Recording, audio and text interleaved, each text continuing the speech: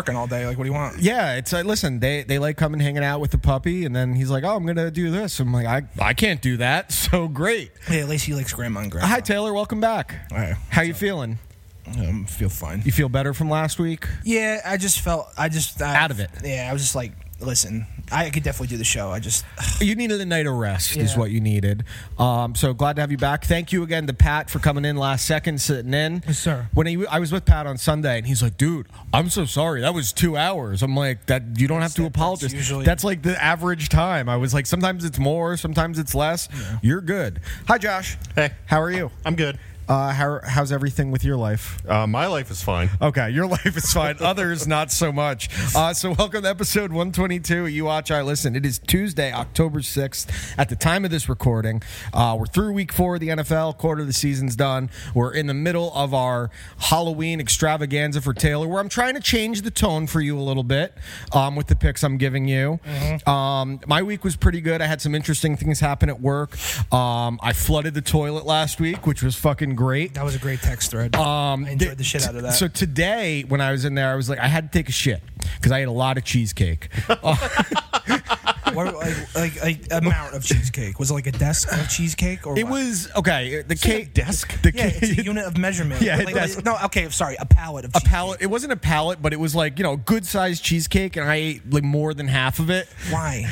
Because cheesecake is like literally, as someone who is way fatter than both of you, yeah, cheesecake is too sweet. For me. It's also like it a store bought cheesecake or a homemade cheesecake? It's like from a bakery. I think it was from a bakery. Okay, it was really good. It was one of my coworkers' birthdays, and they only ate like little slivers of pieces, and I was like, okay. I was like, you wait at a place you just started. Yeah, you ate half of their cake. They told me to eat it. They didn't believe I could eat like more than 2 pieces. Like it's so thick and heavy, and I'm like, so I had to prove a point at that point. I was like, I could finish this, and I didn't finish it. So you did it out of But spite. they were kind of like, they popped in every so often, like looking, like I'm fine. And like 20 minutes later, they're like, where you going? I'm like, and mind you, it's all females. I'm like, the bathroom.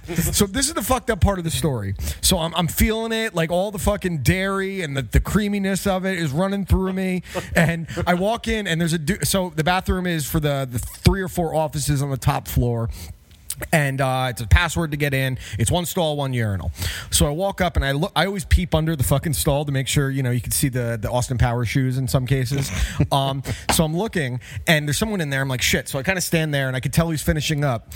He comes out, and he goes, hey man, I'm not gonna wash my hands. Is that cool? And I'm like, no. I was like, I guess I don't work with you. And he's like, all right, and he leaves. I'm like, that's a weird fucking thing to say to a stranger in the middle of a global pandemic, and not to mention, like, usually you just wash your hands after you shit. I appreciate his honesty about his filth, but he also really bombed that fucking toilet. Oh, because like I walked in, and you could tell someone just had a mess because the stains are on the bowl still. Just had a mess. Yeah, so they left wallpaper hanging. Yeah, there was wallpaper. It was spackle. Fucking mortar that you make with a house. Yeah, dude, it was gross. I did wash my hands after making boom booms, and I still don't feel great. I didn't even eat my dinner because there's so much cheesecake just kind of rolling. Okay, Olivia, kind of rolling. Poor you. I wish the Lord would take me now. That is how I felt earlier. I was thrilled to learn that I didn't realize there was that fucking Wawa right there, which I'm fucking pumped about. It's literally 2 minutes from me. Yep. So I went in there right before the mall, right? Yeah, in Fairfield. I was like, oh, cool. And I went in and bought peach iced tea because that's always like a thing I have to get. Last time I was at Wawa, I was told I couldn't fucking. Oh, I wasn't even told. They didn't bring me my fucking sandwich after we went to that concert. I waited. I was for 45 minutes. And then I just gave my ticket to the kid. I was like, you could have it. Yeah, and that's when, like, 2 days later, I found Josh in his stupid fucking shit that he threw in the back of my truck. All right, guys. So this is episode 122. You Watch, I Listen. We will see you in a moment. The You Watch, I Listen podcast starts now.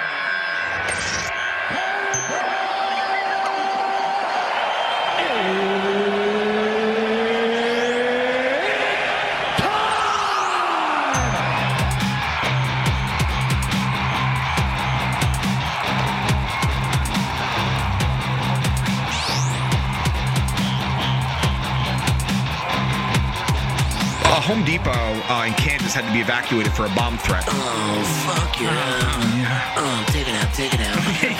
Oh, suck it nice. A couple other really funny news stories. Kenny G. Who the fuck is Kenny G? The fucking clarinet player. Oh, suck it nice. What did he do wrong?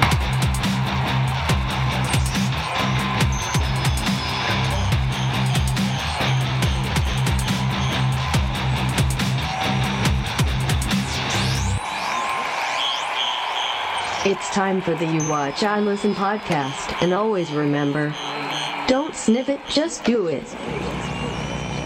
Listen, I'm just going to start a petition right now. To kick Quaz out of everything? Just tell Quaz to listen, just stay down in Jersey City. There's a reason why you moved down. So he hit me up Saturday night. Why? To do what? Because he's bored? Oh, Well, yeah, he was that's what like- happens when you move 45 He was like, minutes "What are you away. doing tomorrow?" I was like, well, "I'm hanging out with Pat and Ann. We're watching football. What's going on?" He's like, "I'm actually going up to see my parents are up. I'm going to my uncle's to see them, and then I'll be in town. Haven't seen you in a while. Bring Scooby by." I'm like, "Great, dude. Sounds good." It's like 1 o'clock, and I text him. He told me like between 2 and 4. I'm like, "Hey, when are you coming by?" He goes, "I'm sick." And I'm like, "What do you mean you're sick?" He goes, "I had a couple beers and then I threw up this morning." I'm like, "You are sick. Stay the fuck home." Yeah, he's like, you have something wrong with you if you have like 3 beers and you're throwing up the next day. Yep. So Quaz is a coward. The moral of the story. Literally the worst. Yeah, he is among the worst. I don't know what I say to him the other day. He's complaining. No one comes up, and I'm like, "Dude, find out what the Cowboys bye week is. Justin will come up and hang out." He doesn't reply. Yeah. Do you want us to come? It's own fucking fault. Do you want us to come or no? Wait, so the other... Quaz doesn't want anyone to come, and that's why he hasn't had sex in like 2 years. So it was Monday. It was like Sunday night. I was over by Bob's house to watch the fucking game. So we're watching the Sunday games, and he goes, "I think I'm gonna go by Quaz's for the night game." And he goes, "You want to come?" I go, "No." Dude. And he's looking at me. He goes, "But you live in Little Falls. It's not that far." I go, "No. Jersey City is far from anywhere. Yeah. From Bayonne, it's far. Because like, literally, it doesn't matter what time of day it is. There's traffic. I know where he lives, and I know the route to get there. You have the fact I have to take 1 and 9 to go to a friend's house. They're not that good. Yeah, friends. no, they're not that good of friends Dude, for me to take 1 I and 9. wouldn't I'm go. sorry, you're not. I wouldn't go see you. I wouldn't go see Josh. First of all, I wouldn't ask you. Yeah, you'd be like, "I moved down here and I realize I have to come to you." Correct. Like, I think Justin's talking about like the Bloomfield area. That's reasonable. Well, I said Bloomfield. I even told him Little Falls, even my area, because there's so many ways to get to And mass there's transit. there's too. townhouses around there. I was just driving through Cedar Grove today, and there's a ton of really nice townhouse. That's actually a very nice area, Cedar Grove. It's very expensive. It's very you could tell. I don't know if that's in Justin's price range. He's spending too much money on Funko Pops. Everything's Spending your money on fucking toys. Again, so we'll start out with the first thing, Taylor.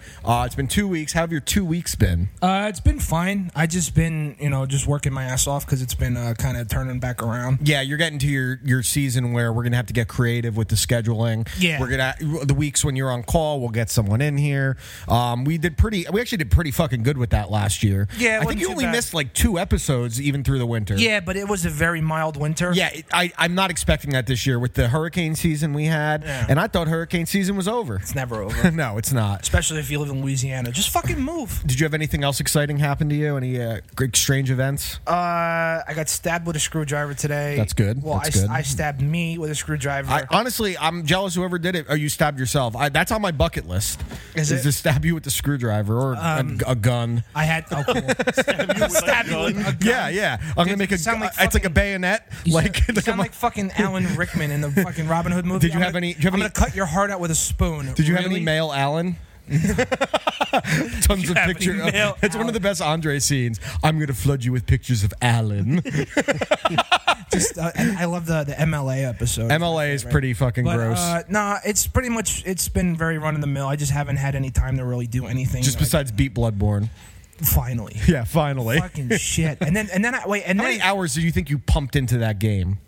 Over 130. God damn. Now I'm into New Game Plus, which is I would even say that harder. week that you were home, you probably played at least 70 hours of it that week. Easy. Not that much, but I did play a lot. I would Okay. say minimum 40, 50. 48, at least 2 days worth. I did minimum 2 days worth. There was at least one day where you woke up early, you ate, or you ate while you played, and you played pretty much besides poop, pee, and gaming, and then you were like, I'm going to bed, and that was probably like a 7 to 11 day. That was a 7 to 1 a.m. Yeah, and it was Bloodborne all day. Facts. Okay, it's like old Halo 3 days. Yeah, big facts. Okay, very good. Josh, how was your week? My week was solid. You know, I worked a lot, like I always fucking do. Yeah. I went long range shooting on Sunday morning, which was pretty nice. Where'd you do that? There's a outdoor range up in Highland Lakes called Cherry Ridge. Who'd you go with? Just a couple of guys that come to the range. Nice. And the guy who installed our HVAC system at the range as well. Cool. Yeah, cool people. You know, had a good time. Yeah, that's nice. You know, I hired a guy to fill an important position at my company, and then he died. Okay, so can you explain this? That's honestly sad. When did you hire him? I hired him not this Saturday that just passed, but the Saturday before that. Almost 2 weeks ago. 2 Yeah. weeks ago this Saturday. So that would be about like he puts in his 2 weeks notice. Yeah, like he was going to start next Monday. So, and you actually been looking to fill this position for a while because you asked one of our friends if he would be interested. I've been trying to convince Bob to do it. Because and he's a cocksucker. He's a, like you referred to Quaz before, he's a coward. Yeah, he's a coward. Yeah, I agree. Bob is also a coward. Bring coward back. That's the new thing. And it could be about anything. It's an insult. That's what I'm saying. So it's like, hey, Justin, how was your day? Fuck you, coward. Yeah. Or it's like, even if it's like, Justin, how was your day? It's like, oh, it was pretty good, you fucking coward. Yeah, right. All right, I like that. We'll bring back coward. That's fucking great. Because even make in the context, coward great again. Yes. Even in the context I said about quads didn't make any sense, so that's where it makes sense. So you're looking to fill this position because it's also going to alleviate some of the work on you. Correct. Because you're kind of doing that job right now. That is. So you hired this guy 2 weeks ago. Today's Tuesday, and you get a phone call. I get a phone call. I get a phone call from the gentleman's wife. Gentleman's wife says, "Hey, you know, you don't know me, but I'm this person's wife." And it's a great impression of the wife, by the way. Yeah. Oh, fuck you, Taylor, you fucking coward. It's actually applicable there. Is it? Kind of. You know, he was supposed to start there, you know, on Monday. I got some bad news. He's not going to be able to come in. He just passed away. Okay. So what does she mean by just? Friday. Okay, so not just. She let the body get cold a little bit. Yeah. I don't think that's how it happened. Whatever. She could have been looking at it for a while. I don't know. She waited a little bit, see if he got up. So what was your immediate reaction to her saying, the guy you hired, my husband, is not starting on Monday. He doesn't have COVID. He's dead. Well, I felt very bad for her. Of course. He was a relatively young guy. He was in his 40s. They have 3 children.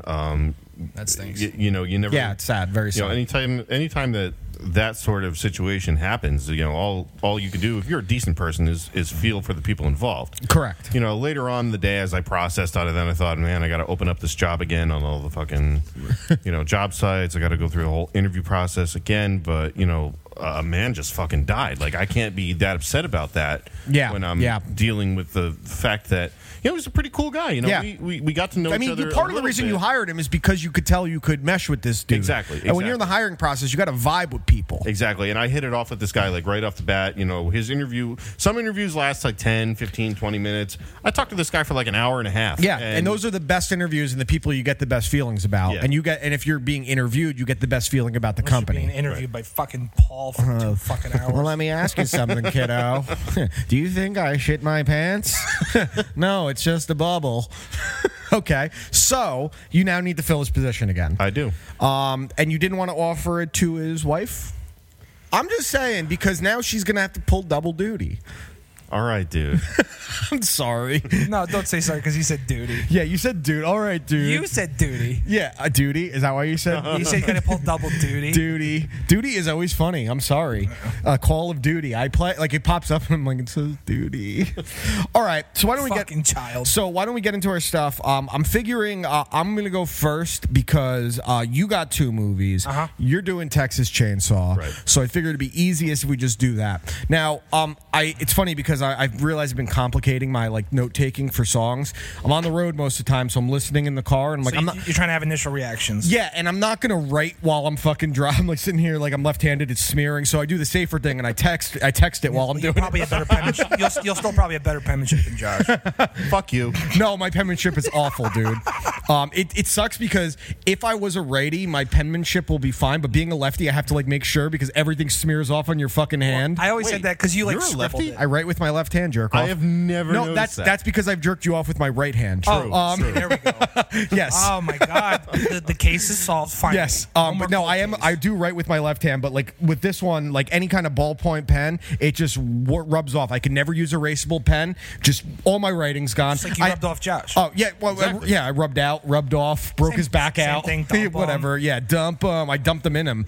Okay, so you gave me Falling in Reverse, Coming Home, and you also gave me 2 other songs, Yes. singles. So I'm gonna do the singles first, if that's cool. That's fine. I have no familiarity with this band. I'm familiar with his previous band, Escape the Fate. Did like Not them. that familiar. I know. It slipped my mind. I know. I didn't realize that was They him. haven't been a band since 2006. I know. I didn't realize it was his band until I was like reading up on them a little bit, and that's when I discovered. God bless him. He's banging out Paige. More power to him. So the first one you gave me is Popular Monster, the song that Josh shit on, right? Yes. Okay, so I actually knew this song because it was the featured song on the WWE pay-per-view Backlash 2000. Yes, it was, yeah. So I knew that song. I actually do like it. I get where Josh is coming from because you probably don't like the rap blend of it. Yeah. At first it was kind of like this. I was like, where's this going? I'm like, I hope the whole song isn't like this, but it's not. Chorus is fucking great. And then when it gets heavy at the fucking end, it's a fucking banger. Did you watch the music video for it? I did. I actually thought the music video is great. The music video is cool. I understand. I don't mean to shit on you. It's funny. I get the principle but I of get it, but I would probably have the same sentiment as Josh if that's all it was. But I thought that it balanced into it pretty well. And yes, he is a better mumble rapper than most mumble rappers. 1000%. And the next song you gave me, what he says. Correct. The next song you gave me was Drugs with Corey Taylor. But he raps on this one too, and he spits. He spits hot fire like Dylan. I was very, very impressed with that one. It's a good song, and then Corey comes in and it fucking rips. Yeah, and it sounds like literally in Slipknot when the breakdown comes down. Die, motherfucker, die. Yeah, dude. I loved it. I gave that a 5. So I really like both those songs. It was a nice prelude to what I was getting into. So the album Coming Home is after he was out of jail, right? It's way after. Okay, way after, but he was sober now. No, he's been sober for a while. The theme of this album did have a lot to do with sobriety and toxic relationships. So this entire band is basically based around his sobriety and how he's come out of that really dark place. Yeah, he's still crazy. Well, yeah, and it's a mental illness, no matter what. Instead of using that craziness and drugs and alcohol, he's poured it into Falling in Reverse. This is why you get songs like Popular Monster and like Fuck You and All Your Friends and shit like that. So let me say, if this album it's so weird because lyrically on most of the songs, I can sit there and I'll read the lyrics and I'll listen to them and I'll be like, I shouldn't like this. It's a little heavy-handed, but his voice is fucking incredible. Yeah. The music is fucking great. So the blend of those two things makes me forget about when the lyrics are heavy-handed.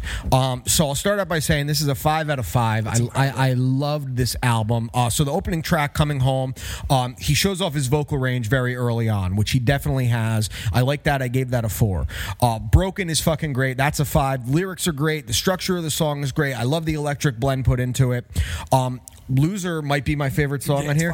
Loser's great, and it's a brilliant insight to like a codependent relationship and addiction, and where they're kind of like relying on each other, and the other person in the relationship is telling you, no, this is what we have to do. Is you're out in the street, Patterson, and you're both sucking cock for dope. The lyrics are very simplistic, but they're deep. I almost spit everywhere. But that's kind of what it was, though. Like they were talking about, if this is winning, sucking dick for but that lyric, if this is what winning is, why do I feel like a loser? Yeah, like it's very, very good. Fuck all you and all your friends, or fuck you and all your friends. 5.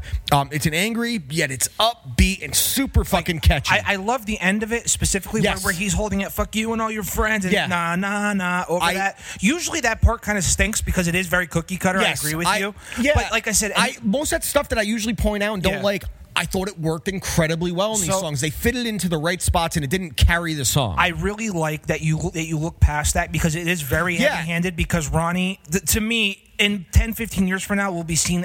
I don't want to say a visionary or a genius because that's putting too much, a little too much respect on the name. But he really is like ahead of the game when it comes to this shit. He really is. Well, and going to the next song, I Hate Everyone. I gave that a 4. It's funny. I wrote it's a little heavy-handed and a little corny, but I liked it a lot. Corny? It's a little corny, but it's so catchy. I know. I was shocked at how catchy it was. I hate everyone. So good. Next to Loser, my next favorite song, and maybe it's this one, I'm Bad at Life, is fucking incredible. I gave that that might be a fucking 6. It's up. It might be. I might like it more than Loser. The vocal range on the chorus is unbelievable. The second verse where it picks up the speed is fantastic, and it's a very dark song. The lyrics are very dark. Hanging On was a 5. It's something we all can relate to. A dragged out relationship. So I appreciated those lyrics. Superhero was a 5. It's a song about self-loathing, which I can always relate to. Straight to Hell's a 5. I Don't Mind, I related to. That's a 5. It's blaming the parent for passing down addiction, mental illness, and things like that. Taking accountability or passing the buck for the mistakes you make when you're there. I thought it was great. The Departure, a 5. Amazing bass line. Really like that one. And the bass, that's the only song where the bass really plays lead on the album. I always like that. Right Now, it's a really upbeat riff, especially on the second verse. It actually reminded me a little bit of Fountains of Wayne. It did. As funny as that is. So I gave that a 5. And the last song was my least favorite, but I still really liked it. Paparazzi was a 4. I dug it. The verse sounds like Sum 41 a little bit. It's corny, but it's fun. And it's so weird because this album's tone goes from very dark to very serious to very goofy to heavy-handed to fun. His voice is just unbelievable. And again, going back to it, the lyrics are heavy-handed, and as far as him being a visionary, I could definitely see that because he's definitely comes off like a pretentious fucking douche in most cases. But most of the great writers are, most of the great artists are. You have to be. I don't even know what genre to call this. I think what do they consider it? Post-hardcore? I don't know what that means. I don't even genre falling in reverse. I just say, like, what is it? It's falling in reverse. It's like it's really hard rock. I just think it's hard rock if you boil it down to anything. It's closer to Stone Sour than it is anything else in some ways. Yeah, that's a comparison I didn't really think of. Stone Sour doesn't do as much with the electronic stuff to it, but the sound of the guitars, the music on it's great. I was so impressed with this album with minimal expectations because I didn't really know them. I was absolutely floored by his voice in every single way. Just a great album, a 5 out of 5. One of the best albums I've gotten on the show. Go listen to Falling in Reverse, Coming Home. Loved it. Sweet. And then just homework in case you ever want to. Sure. You listen to their first single they put out, which is The Drug in Me Is You. And then I actually listened to that one by accident. Right. Because I thought it was drugs. Yeah. And then he did a reimagined where it's all piano. Oh, dude, interesting. So he redid it like 4 years later. Okay. It's complete. That's pretty cool. He's on a piano and he's singing. Okay. His voice, his highs and lows are so good. That's what I'm saying. You need to listen to that. The Drug in Me is reimagined because it really puts his vocals are officially on the forefront of that song in particular because it sounds like an operatic. Well, I was just going to use that word on I'm Bad at Life in the chorus. It gets operatic when he stretches that first me. Yeah. It's powerful. Yeah. And even on Loser, his voice it's higher pitch, but it has soul to it. Absolutely. And that's the thing that stands out to me. And then when I got a song with him and Corey Taylor, I'm like, Corey's one of my favorite vocalists, and this dude is one album is one of the best vocalists I've heard from something that's new in my mind. What a talent. What a talent. That's fucking awesome. Cool. All right, so I have bad news for you. Okay. I was only able to watch one movie. Okay. But the movie I watched was Cabin in the Woods. Very good. Okay, so because I was told that this out of the two that I was given, I was going to like this one the most. Sure. So why don't you're going to double down this week then? Do Return of the Living Dead. Sure. And I'll give you the other one. If I can. Well, let me do Return of the Living Dead this week. Okay, fine. We'll keep with Return of the Living Dead. Sounds good. Okay, and then you can just talk about it. So, Cabin in the Woods. I took some notes down, so I'm going to read what I wrote. Very good. I'm excited to hear this, Josh. So the first thing I wrote. Now I need to remind everybody who's listening, including my two friends right here. I was on a lot of vitamins. Oh, that's a great movie to watch on vitamins. The first thing I wrote, they haven't even gotten to the woods yet, and this movie rules. It starts out with those two guys. It's so fucking good. I was like, why is Dobek in this fucking movie? And I couldn't place the other guy, but I've seen him in shit before. I couldn't. Oh, it's fucking Eric from Billy Madison. Eric! Yeah, he's that's Eric, dude. Yeah, it's Eric. Oh my dude, God. I know, like when I first saw it, I was like, this doesn't look like a horror movie. They're like dicking around, and then it just cuts Cabin in the Woods. It's like so ridiculous. And then I just wrote the bird died, dude, when it hit the fucking fake thing. So you don't even know like what you're getting into when you see that. You're like, what is this? And then immediately when the movie starts, it goes right into those horror stereotypes. Yeah. Chris Hemsworth's the good-looking jock. The jock. And then you have his good-looking blonde, like the nerd. kind of girlfriend. Then you have the virgin, who's the redhead, the nerdy guy, and then you have the stoner, who was my favorite. He fucking ruled when he rolls up and he has I don't remember what it was. It looks like a coffee mug. That's a bomb, dude. It's a coffee mug. That's a fucking. Dude, did you die when you saw that? Yeah. So then the premise of the movie, they're going up to Chris Hemsworth's friend's cabin that they have in the woods. Ironically, and that they're taking this big motorhome, a dirt bike, all this shit, and they're all going to go up. Yeah, they're going to drink and make mistakes. Yeah, and have a good time. Debauchery. So as they're driving up, you get the old fucking, horror trope. We need gas. And then you go, the gas station owner's a prick. Cliche, turn down the dirt road fucking He's guy. pretty much warning you, like, don't go down there. Yeah. And literally, it happens in Hills Have Eyes. It happens in Texas Chainsaw Massacre. Yep. It's a classic thing. Don't go up there. And I appreciate that little bit of stuff to show. I mean, it even happened in Pee-wee's Big Adventure, but Yes. it wasn't like a gas station guy, but it was Large March. Yeah, large. And that's a great point. You know what I mean? Yeah, Like, which it's is a fucking- horrific scene as a child. Oh. I love that fucking movie. It's fucked up, man. Pee-wee's Great Adventure is great. And then I also wrote the cabin is lame as fuck. And then you don't eat raccoons, stupid. Yeah. Because they're like, oh yeah, we're gonna go and you're gonna cook us a raccoon or something. And I'm like, you gonna fucking eat raccoons, stupid assholes. So they like, get what the fuck, man? They get to the house, and first thing that's like really stands out is the mirrors, right? The two-way mirror, I guess. Yeah. So double mirror with the hot redhead. That's not weird or anything. She is hot. Yeah. Yeah. So basically, what we're slowly finding out, because it's a soft reveal throughout the movie, is that Dobek and Eric are working for this company that are essentially working for this cult to keep these gods at bay. And it's like a cult that is worldwide. It's like an agreement that they're fighting the elders. Correct. The elders. And so what's happening is that these 5 people that are going to this cabin are on a Truman Show type game show. Yeah, they don't know it. And everyone is placing bets. Dude, you'd be betting on it. Like, I'll take the under. Dude, first of all, if I knew what the odds were, and I wish they would have given me lines, because I 100% would not have fucking picked redneck zombies as opposed to zombies, and that lady lost. Yep. That was fucking great. So double mirror, sweet goat picture with, I said sweet goat picture, you godless whore. I'm just like, these are just initial reactions, because there's like a goat picture that's hanging over the double mirror, and then they put it back, then you put whatever. So I said, wait, what the fuck is this? The Truman Show? Yeah. That's when I realized, like, oh, dude, like, this isn't. This is real. Yeah. This is something that's going to fuck them up. And they basically, they pick their own destiny. And it's like in every horror movie where you have the option not to open that door, not to read from the Book of the Dead, like an Evil Dead, which is also in a cabin. So there's some inspiration from that. Sure. And they're all sitting there. It looks like Evil Dead. Yeah, it's very Evil Dead-ish in a lot of ways, and they're all sitting there watching. Dobek and Eric are watching, and they're like, "What are they going to pick?" And then I think it's the girl that picks it up and reads it. Yeah, right? she's reading the diary of this chick from like the 1800s, 1900s, whatever the fuck it is, and like how like the cult cut her arm off, and it's like all this fucked up shit. But when I love at the end when it's like, what does that say? I can't read it. It's in Latin, and the stoner guy, who's the smart one, goes, please don't. I'm drawing a line in the fucking sand. Don't read the Latin. The stoner always has the right idea. And the second I heard that, it's in Latin, I'm like, here's where it starts. Here's where it goes down. And then so this is also what I wrote. I go, this might be hard to believe, but the stoner is the funny guy. Yeah, like yeah, like he was genuinely funny talking, and like his talking like conspiracy shit. His timing was really good. The actor. So I don't even know who that is. No, I don't know either. So then Dobek and Eric, they start pumping in the pheromones to the place, so they get all fucking randy. The Hemsworth and Randy. Randy Hemsworth and the hot blonde go outside and start doing it. They start doing stuff. They try to start doing stuff. And then what happens? And then the very next thing I wrote, because the other part is like they're enjoying the lake, they're swimming in the lake, right? And it's like oh my god, what's that? And then like, oh, it's my girlfriend. And then he jumps in and goes, what's that? It's a gorgeous man. It's just so fucking stupid. I know, and he's great at Chris Hemsworth. Then I wrote, kids in the lake, ... Crystal Lake. Jason, and then this is just a random high thought. Jason was a terrible goalie because he doesn't save anybody.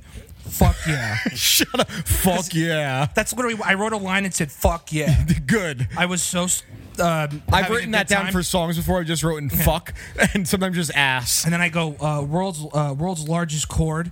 Wow, yo, that fucking bear trap on a string is cool as shit. Yo, he fucked her up. Pulled her out, and then it's like kind of fucked up how like she got like mangled, like right in front of him. That was wild. The stoner getting dragged away, like assuming that he gets murdered. Was fucking wild. And then you get other thing. I love when it comes up on the family. And Eric goes, I wanted the merman, which we'll get to later. Yeah. So things start unraveling, and they realize shit's going down. People are getting fucked up. The Great Escape comes up with Chris Hemsworth on the dirt bike, and you're like, this motherfucker, Thor. I'm like, yo, he's going to save the day. He sends it. He hits, full send, right? Over this fucking gorge. You think he's going to make it? Fucking Evil Knievel trying to jump the fucking Grand Canyon.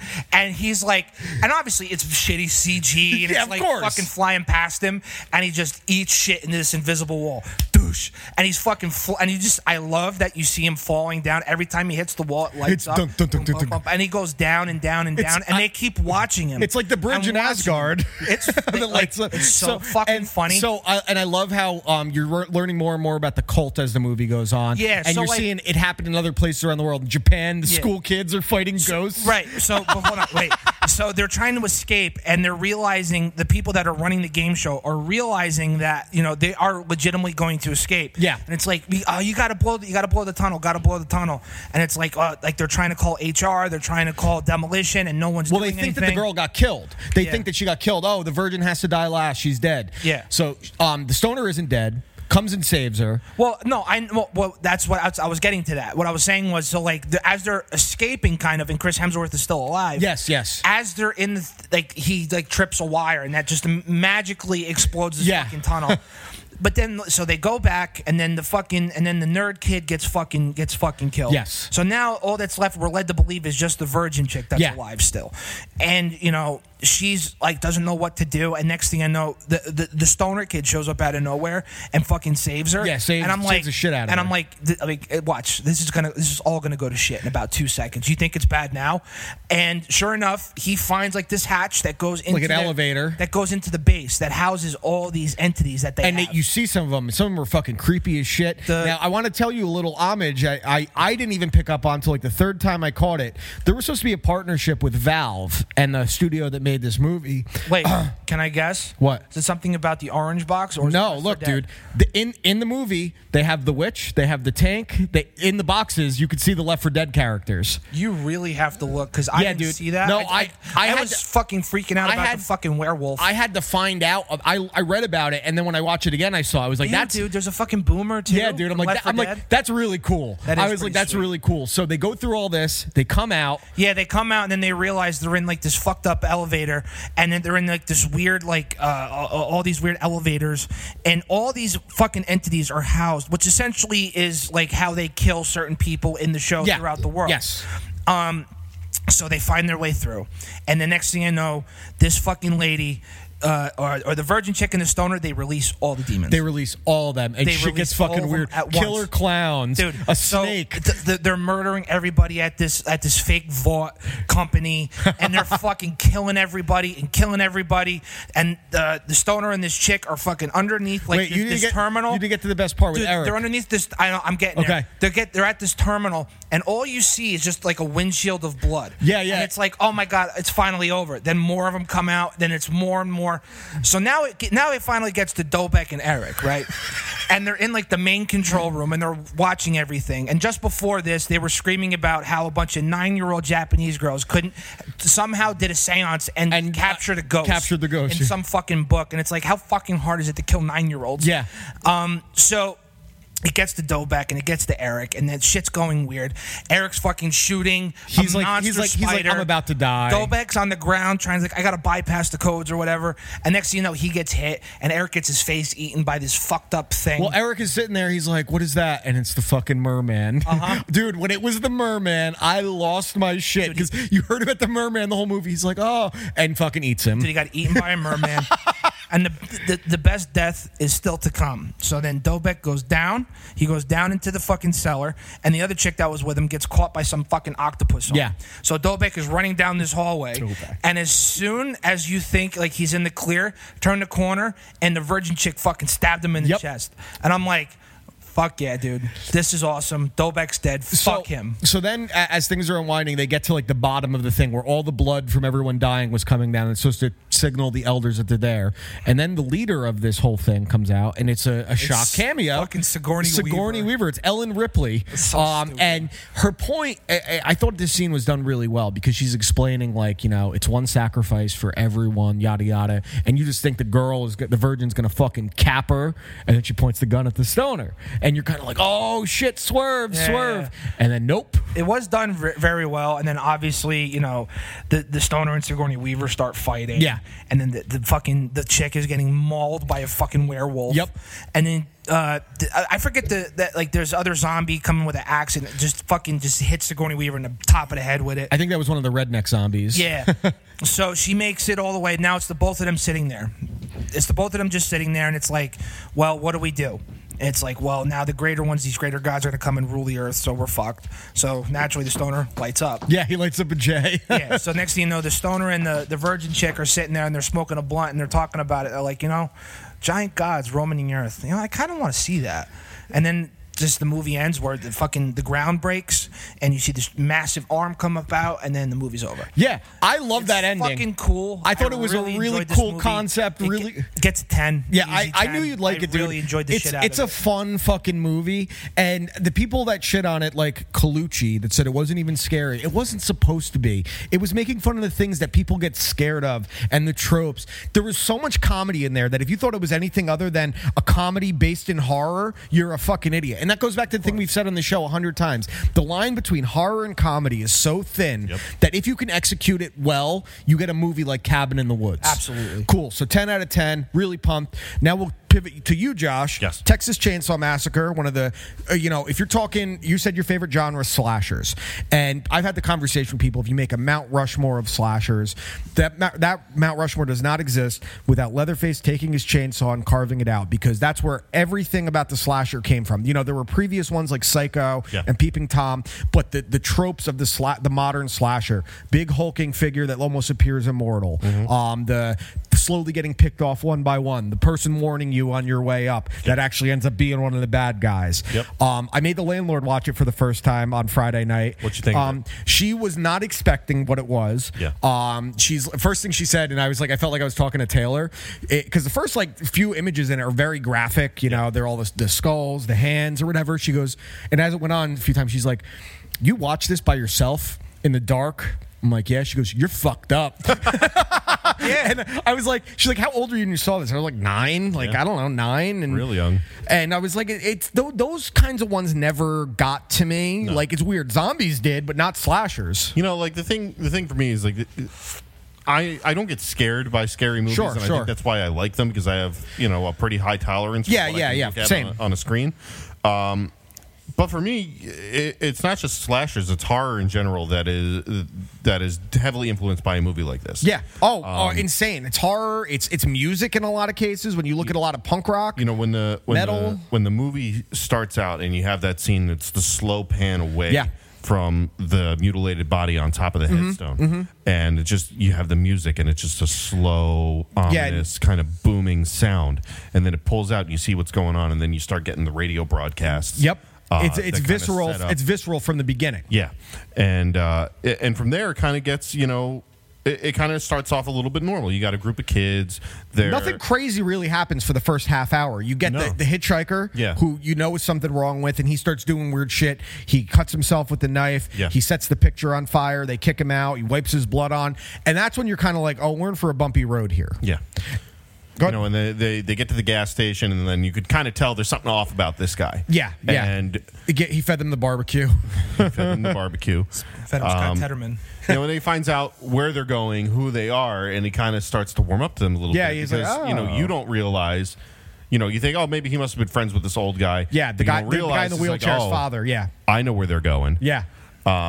Not where they want to go. No, they don't want to go there. I want them to go there, but they don't. I haven't seen this movie in a very long time. So like I'm gonna be like a week behind you guys. Yeah, yeah, it's absolutely sensational still. And honestly, we were talking about it. The 2003 remake was not bad by any standard. No, it just, not at all. It was Jessica Biel, dude. Oh, she was. That's like prime. Her that, and then I now pronounce you Chuck and Larry is prime Jessica Biel. Yes. But going back to it, so they start to, and the thing I think that makes this movie so effective is that it was filmed on a budget of like $130,000. He cast all local kids with really no experience. Yeah. Some of them good, some of them not. The main girl, very, very good. The guy in the wheelchair, good character, not a great actor. Yeah. And right away, you got a guy in a wheelchair, which you're kind of like, shit, like this dude is not long for this movie. And he ends up being one of the last surviving cast members. Yeah. And when they get to the grandfather's house, and they start finding all the skeleton murals, the creepy that's shit. where they kind of start to figure like, hey, something weird is kind of going on here, but they're kind of oblivious to it. Yeah, it's the two people that go into the house first. The girl leaves. Yeah, and the guy stays in, and that's where the first time you see Leatherface, the classic shot, and this is like horror trivia for dummies. Just like most people most people that aren't horror fans don't realize that Jason isn't even in the first movie till the very end, and he's not the killer. Right. Leatherface's first kill is not with a hammer or with a sledgehammer or with a chainsaw rather. It's with a hammer. Yeah. And it's a really brutal kill because he loads up. He's huge. He's the size of a professional wrestler, especially the way they filmed it. They got down a little bit, so he looked even bigger comparatively. Yeah. And he just whacks the guy, and he starts having the really spastic seizure. Yeah. Girl comes in, takes the girl, puts her on the fucking fucking meat hook, which is so fucking just disturbing as he's fucking sawing away at the fucking guy's leg. Yeah. And that's when the other group of friends are like, where'd they go? Yeah. Where'd they go? And that's where it really becomes, what you know of as a slasher movie. Yes. They start getting picked off one by one. You have to chase through the woods. Yeah. And that scene where he's chasing her through the reeds and her hair keeps getting caught in the reeds and shit, and that's like, and I think the legendary director Tobe Hooper, who passed away just a few years ago, within like a year of Wes Craven and George Romero, which sucked. Yeah. He said that cast hated me because no one filming that movie didn't get hurt filming it. Yeah. Like the chainsaw was really that far away from the guy's face and his skin. One of them got cracked with the hammer for real. There were multiple things here, and that just adds to the element of what you're watching because it's very, very real. Yeah. And it's almost like a documentary in some cases, which benefits the movie in such a way that I don't know if has been duplicated to that level. It probably wasn't until the Blair Witch Project, which whatever you think about it, that movie made a cultural impact on horror. Yeah. My favorite scene in this movie is because obviously she hasn't realized it yet. When she kind of escapes, get back to the gas station, and the guy's got her sitting there on the bench, and she looks into the barbecue pit. Yeah. And that look on her face, and It's then like, you realize, holy shit. They ate people. They ate people. That's out of everything that goes on that movie, the remake that was great. Yeah.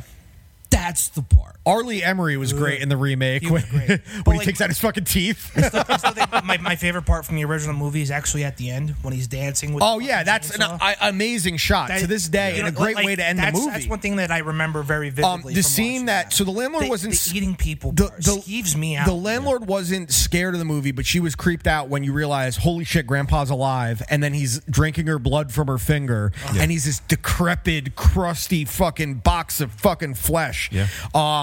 And another trope that maybe is the most important to the slasher genre that really started with Texas Chainsaw Massacre is the final girl. Yeah. And this was the first movie. Every one of these horror movies has had the final girl. Every slasher. You had Nancy in Nightmare on Elm Street. You had what's her name on the boat in Friday the 13th. Yep. Obviously, Jamie Lee Curtis in Halloween. And Sidney Prescott in Scream. It goes on and on and on. And it all started with Texas Chainsaw Massacre. Yep. Not very good sequels. Actually, the second one is criminally underrated. Yeah. I will say that. And then they get kind of shitty. The remake was good. Mm-hmm. The ones they've made since then, there was like the beginning was terrible. Texas Chainsaw 3D wasn't terrible. I will say it wasn't terrible. I was pleasantly entertained by it. By no means. I think when they started the thing that made Leatherface so interesting is that you also knew at the end of it that he was human because the chainsaw falls on his leg and cuts him up. Yeah. And then he obviously turned into this more like immortal type figure as they went on. His masks change throughout the movie. When they come back, when she gets in the house, he's in a woman's mask and wearing the wig and everything. They're obviously products of inbreeding, which became a future. I mean, think about it. Hills Have Eyes is a total from that. Yeah. And the big thing about this that I love, and this is one of the, I still think my favorite slasher is the original Halloween. I think that's the best one. But, best and first can be very, very close in siding, like Texas Chainsaw. The marketing campaign for this was fucking brilliant. When you think about it, we're talking about Texas Chainsaw Landlord and how you got creeped out by Grandpa. The marketing campaign about how it was based on a true story, how he said that, even though obviously it wasn't. It was loosely based on Ed Gein, but he did that because of all the misinformation that was happening in the Nixon administration. And the best horror often comes with very corrupt White Houses, which is why horror is in such a good place right now. It's crazy. Think about the 80s with Reagan, where it was a very, I won't even say corrupt. Under Republican presidencies, horror is at its best. Had a boom in the early 2000s with Bush. Not so good under Obama, just like the country. So, see, I'm an equal opportunity hater of presidents. So, it is a perfect movie, and it's short. It's only an hour and 22 minutes. The ending, like how Taylor just said, an iconic shot. Again, if you make that Mount Rushmore, it doesn't exist without the chainsaw of Leatherface. Right. And I would say my Mount Rushmore is Leatherface. I think that the safest way to go, Leatherface, Michael, Freddy, Jason. What'd you say? I said Jason. What'd you say?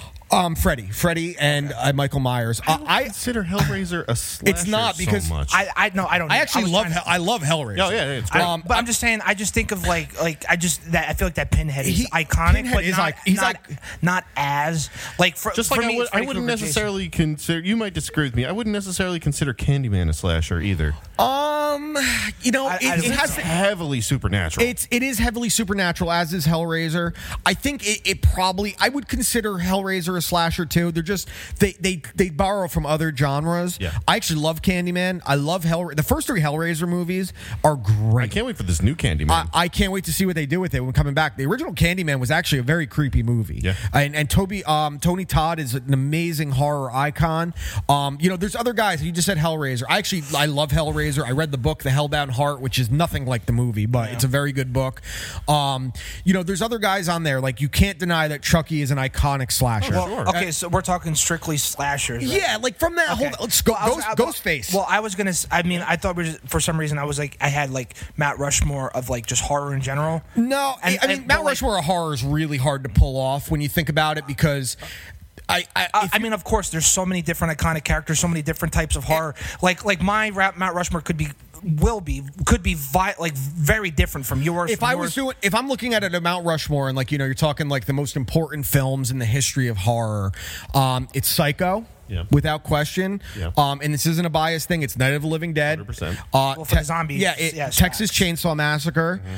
And then from there, it gets really dicey because you got to put The Exorcist on there. I would say The Exorcist has to be The Exorcist. Well, if you go for the last spot, it would be more like The Exorcist, The Shining, and Rosemary's Baby. I would say that's on there. There's a couple others you can argue. Jaws was huge. Jaws is 100% a horror. Jaws not only is a horror movie, it created the modern summer blockbuster. Yeah. If you're talking big budget horror, this is where it gets weird. The first big budget horror movie ever made, like how The Conjuring is a huge series. I like the Conjuring movies. There's way better horror movies out there. I appreciate them for what they are. They're big budget horror. The very first one of those that existed was a little movie called Poltergeist, which is an amazing fucking movie to this day. Yep. And that was a huge movie. That was actually fucking cursed. You know all the horrible shit that happened when they were filming that? And the people that, the girl, the famous, they're here. She died when she was 11 in a fluky fucking thing. Well, I also think it's because they filmed that famous scene in the pool where the skeletons come up with actual human skeletons. It's risky. It's a brilliant movie that was also Tobe Hooper of Texas Chainsaw, although the myth is that Steven Spielberg actually did all the work. Yeah. Which it is more of a Spielberg movie than that kind of grittiness. But Mount Rushmore of horror is really, really hard because it's just, there's so many moments you could point to. You could make a strong case for the Blair Witch Project, no matter how you feel about it. Mine, the first person that came to mind would be Jack Torrance. Yeah, The Shining. I mean, there's a strong case for The Shining because that was one of the first. It's if you're talking art house horror, it's The Shining and Rosemary's Baby. Well, for me, because The Omen.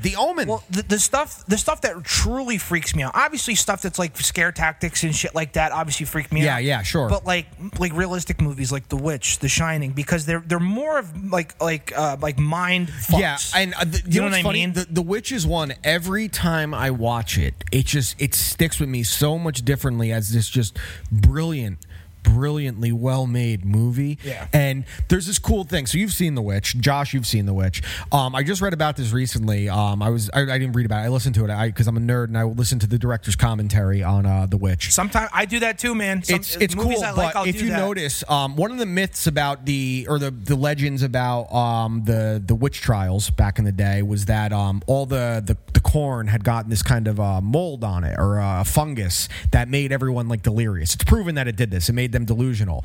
And if you watch throughout the movie, the crops around are all getting that kind of stuff on their actual crops, and maybe that's what was leading them to seeing all these things and all these things happening. I'm like, that is such a small little detail that is so fascinating and makes you question again what was actually happening. Texas Chainsaw is always a pleasure to watch. What is your movie for this week that you're going to watch? Your slasher. So because I'm going to watch it too, even though I've probably seen it a dozen times. Yeah. So I talked about last week how I'm going to basically end this whole thing with Halloween. You know, that's going to be the last one. Sure. I think I looked at the calendar for October. There's going to be 5. Okay. So I started out with the what I would consider to be the premier slasher movie, the first one, the one that got the whole genre going. Yeah. And this week I'm going to watch the last good one. Okay. I Know What You Did Last Summer. See, I'm actually not the biggest fan. Yeah. I appreciate it. There's some things I really like about it. I will say, if you're talking like original slasher, not a sequel or anything. That's what I mean. That's what I mean. Like, I don't know if you saw Scream 4. Scream 4 ruled. Dude, Scream 4 was brilliant. It's the second best in the series. And I actually like 2 and 3, but 4 ruled. I'll revisit I Know You Did Last Summer because I've seen it a few times, but the first time I saw it, I didn't like it. And then I watched it again. I was all right. The sequel is shit. I love the first one. There's honestly, a really good part in the sequel where Jennifer Love Hewitt is bouncing around outside in the rain. Jennifer Love Huge Tits, as they call her in Scary Movie. I'm going to rewatch it because that was a huge... That's such a silly fucking I know. name. Jennifer Love Huge Tits. We're going to have characters play us like Jennifer Love Huge Tits, and those titties are huge. I'm excited. I'm actually excited to go back and watch this because I've not seen this in probably a solid decade. Maybe I'll have a different feeling on it, but there's no denying that it was the second biggest influence to Scary Movie that Scream was. Yeah. And I think so many people, especially our age, probably know I Know What You Did Last Summer better from Scary Movie than the actual movie. I always think about the scene in Scary Movie when what are you waiting for? What are you waiting for? The guy's about to jump. What am I waiting for? Fuck you! And he jumps. Stupid. Dude, have I ever told you what Jared's favorite scene in Scary Movie 2 is? No. Did he order a mojito right after? No, he probably did. So it's in the part when they have the Dixie cups, right? Okay. And they're using it for talking, and they set him up, and the one Wayne's brother, the gay one, is going, Roger, can you hear me? Yes, I can hear you. No, I want to talk to Roger. Jared said that to me once, and I was like, that is so funny. And I was like, take it, Brandon. Stupid. Brandon? I said Brenda. Jared is one of my favorite people to watch a movie. Oh, his laugh. Funny happens. His laugh sells it. I died more at Jared dying at Jackass 3 than I did the movie. That's right. Yeah, you came with us. It was after Chiller Theater, did we go? Yeah. Oh, no, that was when you guys picked me up at Best Buy and I had to change my socks. Yes. That was that time because my feet smelled so bad. Yep. Yeah, and we just left them in the Best Buy parking lot. That's awesome. All right, so Taylor, going back, the pick for this week, I'll go a little bit more into it since you're actually here for Return of the Living Dead. I mentioned that Return of the Living Dead came to be because the creator of it, the director of it, he had a disagreement with George A. Romero. They went to court. He got the rights to the phrase Living Dead, and George got the right to everything dead. So he decided to make this and completely break all the rules that George A. Romero created, which further split their opinion of each other. Okay. The whole premise of it is this kid goes to work at like this factory, right, where they have like medical cadavers and things like that. They got for supplies for autopsies for medical students, things like that. And he's like, the guy who's the boss brings his kid down on his first day. He's like, want to see something crazy? And he shows him this canister and he wipes off like the thing on it, and you look and it's a corpse. And he's like, you know that movie Night of the Living Dead? It's based on a true story. It's just not not the way the movie was. A chemical outbreak got contained, and this is one of the canisters were all supposed to go back to the military. We got this one, can't get anyone to take it. And he's like, man, this thing doesn't seem too sturdy. He's like, no, this is grade A American military, and he hits it, and all the fucking gas comes out. Of course. And that's when shit unravels. It's where the phrase brains came from. Like, everyone kind of knows zombies screaming brains. It came from this movie. Oh, wow. It breaks all the rules of zombies. Shooting them in the head. They run. Everything is broken. It's so fucking goofy. It's so much fun. I literally watched it last night, so I'll probably end up watching it again. I'll probably watch the second one, actually, because it's so dumb. What's it called? Night of the Living Dead? Return of the Living Dead. Yeah. It's so good. It's great, so dude. good, dude. It's you get a naked zombie in it, a chick. Thankfully a chick. A guy being naked is. Oh, so Stella liked this movie. Yes, you would. There are titties in this. And they're very good titties, too. Yeah, they're very nice titties. I remember the first time I saw this movie was with Adam DeCina when we were like 8 years old, and he lived obviously in the island section. I went for a sleepover. We're like, let's watch this, and we're like, boobs. we watched that and played Resident Evil 2 all night, which is a good night in my book. So the pick for this week was one of the picks for last week, but not fair to do to you. Return of the Living Dead. Sweet. All right. So for my pick this week is actually from an artist that is actually the first record I ever gave you on the show. Okay, first which record, was Frank Turner. Frank Turner, England Keep My Bones. That was an amazing album. Right. So now I'm going to give you the album that came out in 2018, Frank Turner's Be More Kind. It is more of the same, but what it is, it's a natural progression into better, bigger, and better things. I actually think I went and listened to a little bit of it after you gave me the first one because I liked it so much. I was like, let me dive into this a little more. You probably heard the single Little Changes, which was everywhere, and is a very catchy, fun song.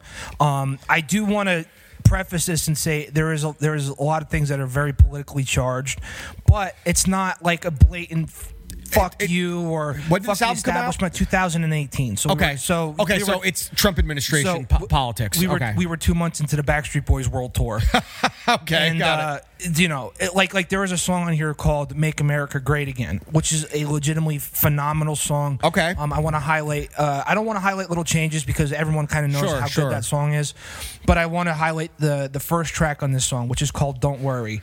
It's just a very uplifting, fun, and like I was so floored by that album and just his sound and his voice and the lyrics. I'm really excited to listen to this. He's great driving music. He's a once in a generation talent that is not appreciated. He does not get mentioned the way he should. I agree. He's about 30 years too late from when he would really be like he would be the biggest star in the world. Like he's our generation's Bob Dylan, really. Hey, Josh, you should listen to this too. It's really good. Like, just from a songwriting perspective and the way he manipulates. He tells stories. He tells stories. Manipulating words is a really interesting wordplay and rhyming. Yeah. It's very good. And like I said, specifically from my favorite record of his is England Keep My Bones. You know what, Josh? That's what you listen to that one. England Keep My Bones. You listen to England Keep My Bones. You listen to Be More Kind. I'll probably listen to that again. And like I said, like my favorite lyric he's ever written is from a song called "I Still Believe," where he goes, "I still believe in all the greats, in Jerry Lee and Johnny and all the greats,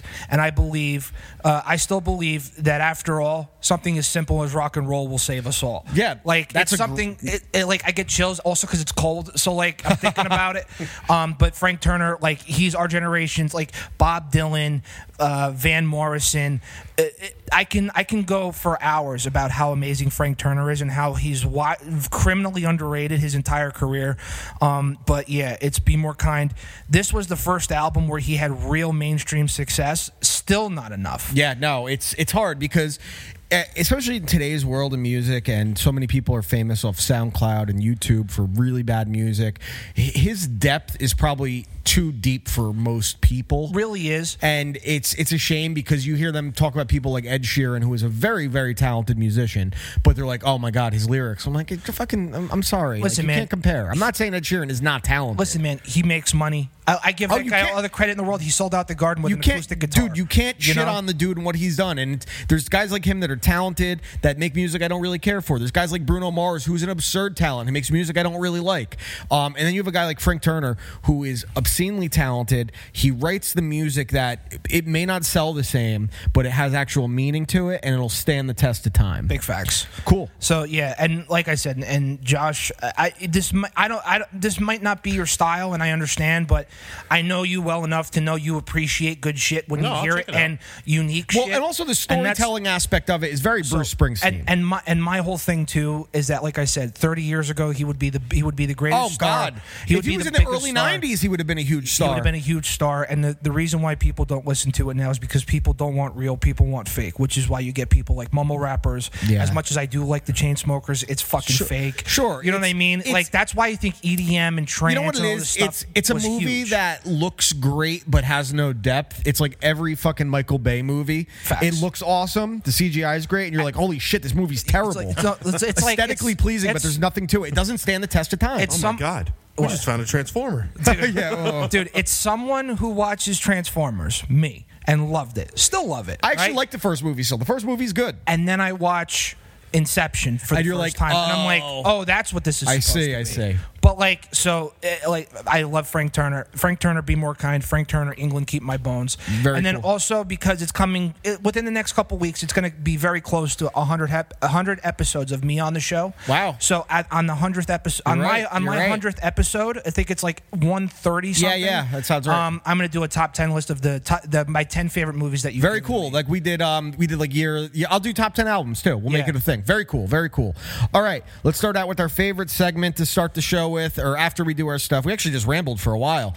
Yeah, we did actually. That was a great horror conversation. That was very good. What'd you watch this week, Taylor?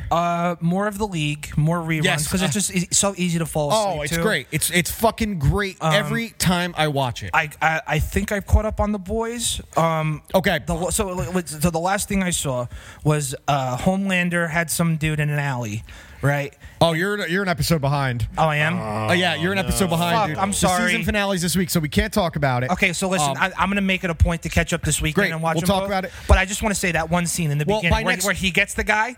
No, it was where he said that's the last thing I saw. He gets the guy, and then Stormfront's like stroking his cock. Yeah, dude. And he's like freaking out. He's about to come, and he just fucking like caves in that dude's head. And then they fuck next to the dead body. Yep. Like, I'm so happy Bob is watching this show. I know. I knew he was. I was like, it. dude, just watch it. It's great. So I FaceTimed him last night because he was texting me. He's like, "Oh, come over for Monday Night Football." I go, "I lost 6 bets at your house yesterday. You're bad luck. Bad luck. I can't go there right now. Plus, I didn't watch the movies yet. Yeah, so I got work to do. I got to do show prep and shit. So about halfway through, I FaceTime him, and I literally go, "Dude, fuck you. I actually won my bet. And what do you think of The Boys?" He goes, "It's not what I expected." Yeah, dude, not at all. I can't wait for. So by next week, you'll have this past week's episode and the season finale. Yes. So we'll be caught. And then also, we can do a full breakdown. I watched Seven Samurai. Oh hell yeah! I watched that when I was playing Ghost of Tsushima. I love the Magnificent Seven. Seven Samurai is 10 times better. Magnificent Seven is a great movie. It's phenomenal. Not even comparable. But Seven Samurai is leaps and bounds significantly better. And I also watched arguably the greatest movie in American cinema history, Citizen Kane. Yeah, it's hard to argue against Citizen Kane. Citizen Kane. It is a hard watch if you're not into that kind of thing. The classic line about Citizen Kane is the movie that broke all the rules of filmmaking, cut it panning in and out like it did, and then made their own. That's the classic line. It holds up to this day. It's still just so fucking brilliant. It's hard to say. It's obviously an opinion thing. If anyone tells me it's the greatest piece of American filmmaking of all time, I'm not saying no. It's for me, it might still be like Raging Bull. It still might be my favorite when it comes down to it, because when I think about the time that it was made in the 80s, and it was made to look old school, and it was made gritty, and those boxing scenes were so great, and De Niro was so good, the debut of Joe Pesci, and then The Godfather. It's like those three, though, it's like 1A, 1B, 1C. Depending on how you feel that day, they're the best. And I could also, there's random days where I swap out Raging Bull for Taxi Driver. Like, I go back and forth. Josh, what'd you watch? So I watched The Boys. I watched the season finale of Ted Lasso, which I say it all the time. No business being as good as that show. I'm gonna have to do it soon. Yeah, probably after Halloween. I found out that Scrubs is on Hulu, so I'm doing a watch through of Scrubs. That's nice. I started. I know you started yours, so you're probably gonna get your horror movies that you've watched so far. I started mine. Obviously started out with Texas Chainsaw. I also watched Scream. Scream is so good. Still, I fucking love. It's Scream, so good. dude. And honestly, 2 and 3, like they got a bum rap when they got. They're really good. Yeah. Actually, like 3 more than 2, and then 4 was brilliant. And I'm so good, excited excited for 5 because the directors did this great recent movie that it's like another horror comedy called Ready or Not, where it's like this girl marries into this like this family that owns like a board game company, and she has to get initiated to the family, but it's a game of hide and seek where the goal is to kill her. Okay. And it's those directors, so they know how to balance the comedy and horror very well. Yeah. You would like that a lot, Ready or Not. If you want to check something out, watch that, dude. That's your movie for the week. Watch Ready or Not. Okay. Ready or Not. I think you're going to like that a lot. Did we all write this down? Because all of us have a lot of homework this week. Yeah, we all have a lot of homework. I mean, you can go back and listen to it too. Yeah. So Ready or Not. But this week I watched. I started out as I do every Halloween with Night of the Living Dead. Yep. I was doing it on October 1st because it's the anniversary of the movie coming out this year. It was 52 years. Then I did Texas Chainsaw. Then what did I do? Hold on, I got to. You did a bunch. I know you did The Witch, and I know you did the Omen. Oh, you watched The Witch too? Yes, I did watch The Witch. Also. And you watched the Omen. I'm probably going to watch The Witch. Dead Alive I watched, which is hell yeah. Dead Alive rules. I'm probably going to watch Hereditary for the first time since initial viewing because, like, I truly can't stand Halloween. But I have 2 traditions that I do every Halloween. I listen to the Devil Wears Prada's Zombie EP on repeat. I listen to a lot of Misfits in Halloween season. And I listen to once a week I listen to Orson Welles' original broadcast of War of the Worlds. Okay, yeah, it's great. It's fucking amazing. Which is one of my favorite. And especially when you think about people freaking out, it's great. Like, it's very real. It's just so funny. And then you watch Steven Spielberg's War of the Worlds with Tom Cruise. Halloween season? He doesn't like Halloween. I never really have, to be honest with you. I think I've noticed you've grown more into it, though. I'm getting more into it. It's slowly. See, okay. Like, I think when you have kids, I think you'll appreciate it. Sure, but let me tell you why, right? Because I grew up in a place where everyone in my town, the Nightmare Before Christmas. It's a Christmas movie. It's a Christmas movie. Halloween. Fuck you, dude. I got so fucking tired of it. You probably would have been okay. You probably would have been fine with it if it wasn't jammed down your throat, is what you're saying. Exactly. All right. And the thing is, like, I'm not even big into horror films, and I never really have. It's not a big deal, and I understand. But the older I get, I understand things more. But it's fine. It's just I understand less as I get older. When I was a kid, yeah, it was cool. But then, like, when I got to like 14 and 15, I was like, this is lame as shit. There was that gap. I mean, I never really fell out of it, but there was that gap when you're in that weird age from like 15 to when trick-or-treating, you're too old to trick-or-treat. Too young to die. And you're too young to party on Halloween. Yeah. There's that weird transition. But Halloween season, just because I've always been such a horror fan, it's always been just a fun time. Yeah. But The Omen I watched, which the landlord never saw, and that's another one. Every time I watch it, I am just floored by how brilliant it is. And it doesn't get mentioned enough. It's the greatest horror films ever made. Gregory Peck, one of the all-time great old-school actors in it. The classic, like, showing what's going to happen with the pictures. Movies like Hereditary owe so much to The Omen and Rosemary's Baby.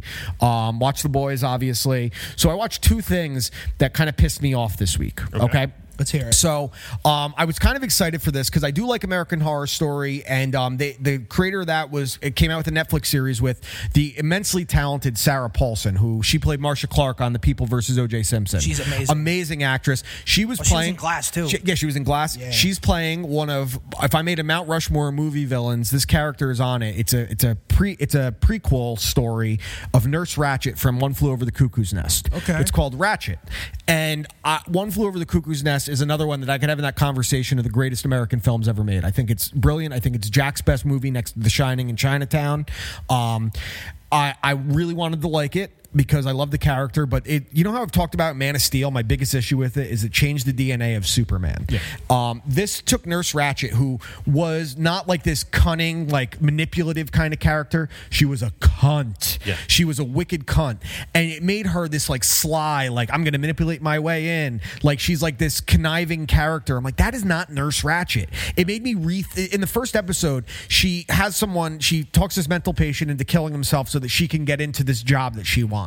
And I'm like, that's making me rethink of the kid at the end of the movie, Billy, killing himself, that she knew he was going to do that, which was not the case in the movie. Her reaction is as horrified as Jack Nicholson's because she's friends with his family. That bothers me. Yeah. So I was like, I'm done with this. Like, it's a really well-made show. She's great in it, but you can't take a character that I hold in that much esteem and change it that much. Yeah. I didn't mind it with something like Oz the Great and Powerful, where they changed the Wicked Witch of the West a little bit because it was a broken character, a fallen angel kind of character. I get that way more than doing this and changing the DNA of a character like that, who literally the most insulting thing. My fiance, the landlord's mother, is a retired nurse, and I've had the conversation with her. The worst thing you could call a nurse is Nurse Ratchet, because that literally, a character is synonymous with being a bad nurse, which is crazy.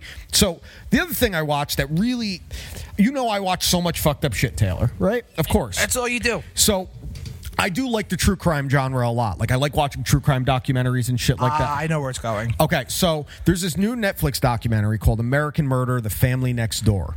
And I wanted to see it. all right, so I watched it. Do you want to know what happens in it so I can tell you not to watch it? Well, I know what happens. I mean, I know the Okay, case. so I didn't really know anything about it. Now, the one thing I'll say about it, it is an immensely well-made documentary. I've never seen a documentary made like this. It starts out with the security cam footage of the family. It's about of the wife coming home at like 2 a.m, and then it goes into police body cam footage, the interrogation rooms, all the girls' the mother's social media posts of like what her life was like, showing the text messages. There's no like people being interviewed about it. It's like the news broadcasts. So the whole premise is this woman goes missing, this mother of 2 kids, and the kids go missing too. And the cops come in. He's like, I don't know what happened. Like we had a fight. Maybe she left. And then it starts unraveling. And I knew I while I was watching, I read up on like what happened, like just to see like where I'm going with this. I'm like, oh, the mother and the 2 kids died, but who knows how it happened? They were killed. And I didn't know. I assumed that it was probably the fucking father because he's the only survivor and he wasn't a very good liar. But it's so intimate because you're seeing her social media posts and the videos of her and her kids and how happy they are. And like 25 minutes in, I go to the landlord. I'm like, I don't know if I can watch this. Shit with kids really fucks me up, with kids and animals. But it was so well made, and I'm watching it. And then he's starting to he does a polygraph, which is the dumbest thing you can do, obviously. And it comes up that he's not being honest. And then he brings his father into the interrogation room and he tells him like, I told her I wanted to leave her. You find out this guy was having an affair. I told her I wanted to leave her. She freaked out. She killed the kids, and in a rage, I killed her. And I'm like, oh, fuck. And I'm like, that's not true, though. I'm like, that is not true. Of course not. And more is unraveling.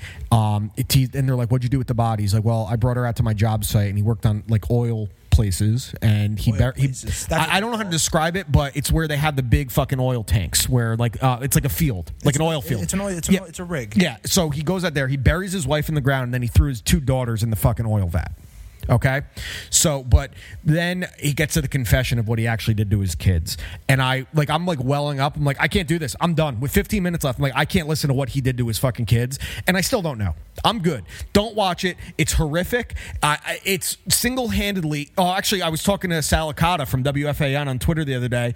He was like, I'm not going to sleep. Good thing I'm doing overnights tonight. Yeah, and, right. He said it best. It's genuinely one of the most disturbing things I've seen. It is. Again, incredibly well made. It's a powerful documentary, but it fucked me up, man. I had a horrific 2 nights. I watched that Wednesday night, and Tuesday night I watched The Debate. And I don't know what made me lose more sleep. I was texting you guys that. I made such a mistake. Like right when we finished the show last week, and we're going to leave, it's like 5 to 9.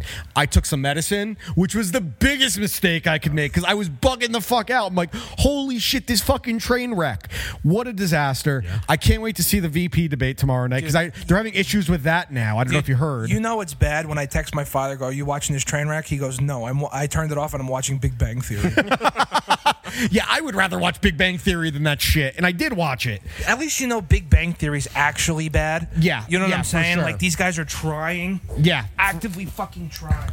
All right, let's see what we have here. Taylor, there's a reality show that I signed up for, actually. Oh, cool. Is Colucci going to live tweet it? Probably. So I don't know what Get the fuck out of here in the cold. I don't know what this reality show is. I don't know, like, what it entails, but I love the grand prize. What's the grand prize? The grand prize is you get to go on a 7-day trip to the International Space Station. What? If you win the show. Where do I sign up? Google it and sign up, dude. But what's the name of the show? I don't remember. They didn't tell you anything. It was So you signed up for something that you don't know. Yeah, I'm probably going to get fucking Jehovah's Witnesses coming to me and giving me pamphlets. But I saw the thing. I can't wait till you wake up in a bathtub full of I hope so too. I've been asking for that. I've just been signing up on things looking for it. I think popped up on Twitter, reality show. I think it's CBS that's doing it, or maybe ABC, whatever. But you're going to get to go spend a week week at the International Space Station. I was talking with Pat on it. Pat, who has experience working with things involving space, he's like, you could not get me in a million fucking years to do that. Because I'm like, why? He's like, well, I know the science of how this things works. If one fucking bolt gets knocked loose out of there, that thing is moving 21,000 miles per hour, and that's all I'll be thinking about. I was like, I never thought of it like that, and I'm not gonna now. I was like, if I'm in space, at least it's a quick death. Like, if it rips open, you're done. Well, I mean, like, and that's like when you're in space. What, like, okay, other thing I watched the 4-part documentary on the Challenger explosion. Yeah, dude. I gotta so watch good, that. right? Fucking awesome. I gotta watch that. It was awesome, and that's the part that, like, Those like, people did not die quick, though. But that's what I'm saying. But that's what I'm thinking. That's what I would think about. Like, okay, I explode in the stratosphere, and then I burn to death on the way down, and then I die on impact. That high up, you'll just die quickly. Yeah. And where they are, where the space station is, you'll just die. So the conspiracy theory is that they were alive, but they died when they hit the ground. I believe that's actually true. I think they've said at least one of them they know was falling, which is a absolutely horrific death. I mean, you were probably burning up anyway. Yeah. Be that high up? Yeah, it's. I do have to watch that because I'm fascinated by it because that's like it's funny. Very good. So at work, I had to do these like e-learnings, like we all have to do, and one of them was about learning about the different generations from the traditionalists to the baby boomers to Gen Z, yada yada, and the one that they said for the Gen Z, like the things that they remember, it was like things that happened in that period that they were born that they remember. One of them is the Challenger disaster. Yeah. For us, it wasn't even 9/11. It just said terror attacks and Columbine. I was like, that's actually a good point. Like those are the two, like I would say, are most synonymous with my childhood as like world events. Yeah. Was Columbine and obviously 9/11. Yeah. That was. I don't remember Columbine nearly as much. I was a little on the younger you were a little too young. But 9/11 is probably the big one that I remember. And then I even brought it up. I was talking about it with the guys at work. And the first thing my dad's like, you know where I was when the Challenger, and they're like, everyone started having a conversation. I think that's like you can talk to older people. They remember exactly where they were when they found out Kennedy was assassinated. It's like I remember exactly where I was when I found out the towers got hit. Yeah, I mean, I remember too. I remember my mom. I was getting out of gym class. It was second period, right? And at our middle school, the entrance to the school was right outside the gym. Yeah. And I'm like, I see my mom and my sister there. My sister at this point was only 5 or 4 years old. 4, as our sisters were born in 97, 2001. Yeah, 4 years old. And I'm like, hey. She's like, oh, you have a dentist appointment. I'm like, yeah, the world is great right now. I'm like bragging about it. I think I came up to you and I was like, I'm going home, cocksucker. Yeah. And because you called him a cocksucker at 8 years old. I probably no, did. Realistically, I probably did. I had 2 older brothers that called me fucking favor all the time. So it's a different world. I go and get all my shit and I'm leaving and I'm walk out. I'm like, so I have a dentist appointment. The first thing I heard out of my mom's mouth, this is how weird memories can be. She said America's under attack, but what I heard was your aunt was attacked, and I was like, you had to pick me up for that at like 12 years old, and she's like, what? And she's like, the country's under attack, and I was like, oh, and she was listening to the Howard Stern broadcast in the car, which is an amazing broadcast. If you never heard the O&A one, the O&A one is fucking brilliant too. It's on YouTube. It's just brilliant because like the Howard Stern handled it perfectly. It's an iconic moment, not even in radio history, but just in American history, like a live broadcast of that happening in the city that it's happening to. And so not knowing what's happening. That's the reason my mom picked me up, because she said when that plane went down in Pennsylvania, and then we're like, our plane's just fucking crashing anywhere right now. So it did not land. So it's funny, and then we go into that conversation. I remember I was on 9/11, and my father was like, "Yeah, I sent your mother to take you out." I go, "Well, she didn't." And he looks. She went to Subway. Hold on, and. Almost 19 years later, my dad looks at me and goes, she fucking didn't? I go, no, of course not. I mean, when you think about it, for like you, that had to be a scary time because your father worked so close to it. Yeah. My dad was working right outside the city when it happened on a job, and that was before like you had good cell phone reception, and that just took all of it out with the fucking shitty ass Nokia cell phones you could play Snake on. Yeah. Anyway, Brick Breaker, man, high fucking score, bruh. Enough about 9/11. Yeah, right. So I just talked about how your mom, she didn't come pick you up because she went to go get Subway. I don't know if you just heard about this with Ireland. You literally said none of those things. I actually no, I did say that. You didn't hear me. It's okay because you didn't say it. No, I did say that. You can listen back to it. I said something about Subway, cocksucker. Okay, fine. Your mom would rather have a $5 footlong than you. Sorry. It goes into what my buddy Drew said to me today. How are these people your friends? That's true. So this is actually related to Subway. I guess the Supreme Court. I guess the It's more equivalent related to 9/11. That's better. Yeah, it is in some ways because your mom was getting a sandwich while the country was under attack. So Took my sister right out. Yeah, Taylor stay. Yeah, Taylor stay. It's like, and then she has like the airplane landing thing. She's like, Al Qaeda, land where Taylor is. She's the air traffic controller. She's like, Muhammad Atta, Taylor's here. That's so wrong. That's terrible. So back to Subway. So I guess like the equivalent of the Supreme Court in Ireland officially declared Subway's bread not bread. They're saying, we've known. Wait, they're classifying it as a cake. What? Because That's even worse. It's apparently the contents of it are over 10% sugar. Wait, hold on. You know how I found out that Subway bread was not bread? How? His brother. That's weird. His brother just randomly, like, he was just talking about Subway. Like, we were going somewhere, and he just goes, yeah, Subway's a bunch of yoga mats, dude. And I'm like, what are you talking about? Yeah, dude, the stuff in it is... When's the last time you guys had Subway? It's been a long time. I got to be honest with you. Double meatball, dude. No. Now, stop. Dude, put you in a food coma. You did not come out of it for 12 hours. Nah. The only good sandwich that I would even consider getting there, because they still have, is a sweet onion chicken teriyaki. I would eat the chicken bacon ranch, but it would not be my 19th choice. But even there, like, it's garbage. The fact that we all went there, we bombed Walmart. Like, the first 2 weeks. I stopped after like my first 6 months at Best Buy. I was like, I can't eat Subway anymore. This shit sucks. Dude, Josh, the cookies were good though. The cookies are banging. White chocolate chip macadamia nut. Yeah, dude. White macadamia nut. Fucking dude. Like the first month, the first 2 weeks we were open when we geoed Best Buy before the store we were was even eating open to Subway customers. an obscene amount. Everyone and their mother, right? And we only had a 30-minute lunch. Everyone and their mother. The line is out the door of all. That might be the genesis of Colucci getting us food, because we totally sent him to get Subway because we realized we were taking up so much time. Even though we weren't in the same department, they didn't like have you put your departments together. Like that. It wasn't yet. And he was in my group. I was me, him, and Frank Cabola that were doing things, which is a great group. A whole lot got done. Oh yeah, dude. I actually just talked to Frank a couple weeks ago. you? Yeah, How's he he hit me up. He's doing really well. Good. He's not writing for GQ anymore. Or it wasn't GQ. It was Cosmo. Cosmo. That's great. His articles were fucking funny though. They were vile. So don't eat Subway. It's cake. That's more like ambition. It's like more of a reason to want to eat it. Yeah, That's what I'm saying. true. I have more of those Hostess birthday cake cupcakes inside too, Taylor. That was so funny. He came out here the other 2 weeks ago, and he goes, "Here, I got you this." He's like, he looks at you and goes, "What is it?" I'm like, "Birthday cake." He's like, "Yeah." Okay. Word. So Pat put me onto this interesting idea that we should try on the show. Okay. What? So you look up a list of like the 100 most important COOs, CEOs of companies, right? And they do those. Forbes does them and everything. Yeah, dude, Hubert Jolet. You find out when one of they're getting married or their kids are getting married or whatever, and you send a wedding gift. Okay? Oh, dude, that's a great idea. You send a wedding gift, right? You send a check, whatever. Or you can even send like a vacuum. Can we send a Venmo? You send something, right? Because in people like that, are running multi-billion-dollar conglomerates. All their assistant hands out all the thank you cards, and almost all these guys give out fucking gifts. They give out laptops and iPads and like $1,000 Visa gift cards and shit. They were like the gift baskets Jeter gave all the chicks he banged. Yeah, dude, exactly. I would love dude. Jeets. I think that we should try to hone in on one of these. And just get like a really good vacuum, like get it like a wholesale price or whatever, and send it and see what we get back. Yeah, send them a fucking Dyson. Because I was reading some of the things, or Pat was actually naming some of the things that like people were getting, and I'm like, dude, that's a great idea. I was like, so I think we're going to start doing some investigative journalism to see when one of these dudes is getting married to, his wife that's 30 years younger than him, like right out of high school. Send the gift. We'll get something back. If all I get back is a thank you card, it's going to be such a waste, and I'm going to order myself the vacuum, whatever we send them. I'm telling you, dude, it's going to be a fucking Dyson. So I thought that was great. We had two big losses this week in the world. One just this morning. No, I thought it was three then. I wouldn't call that big. Big for Josh.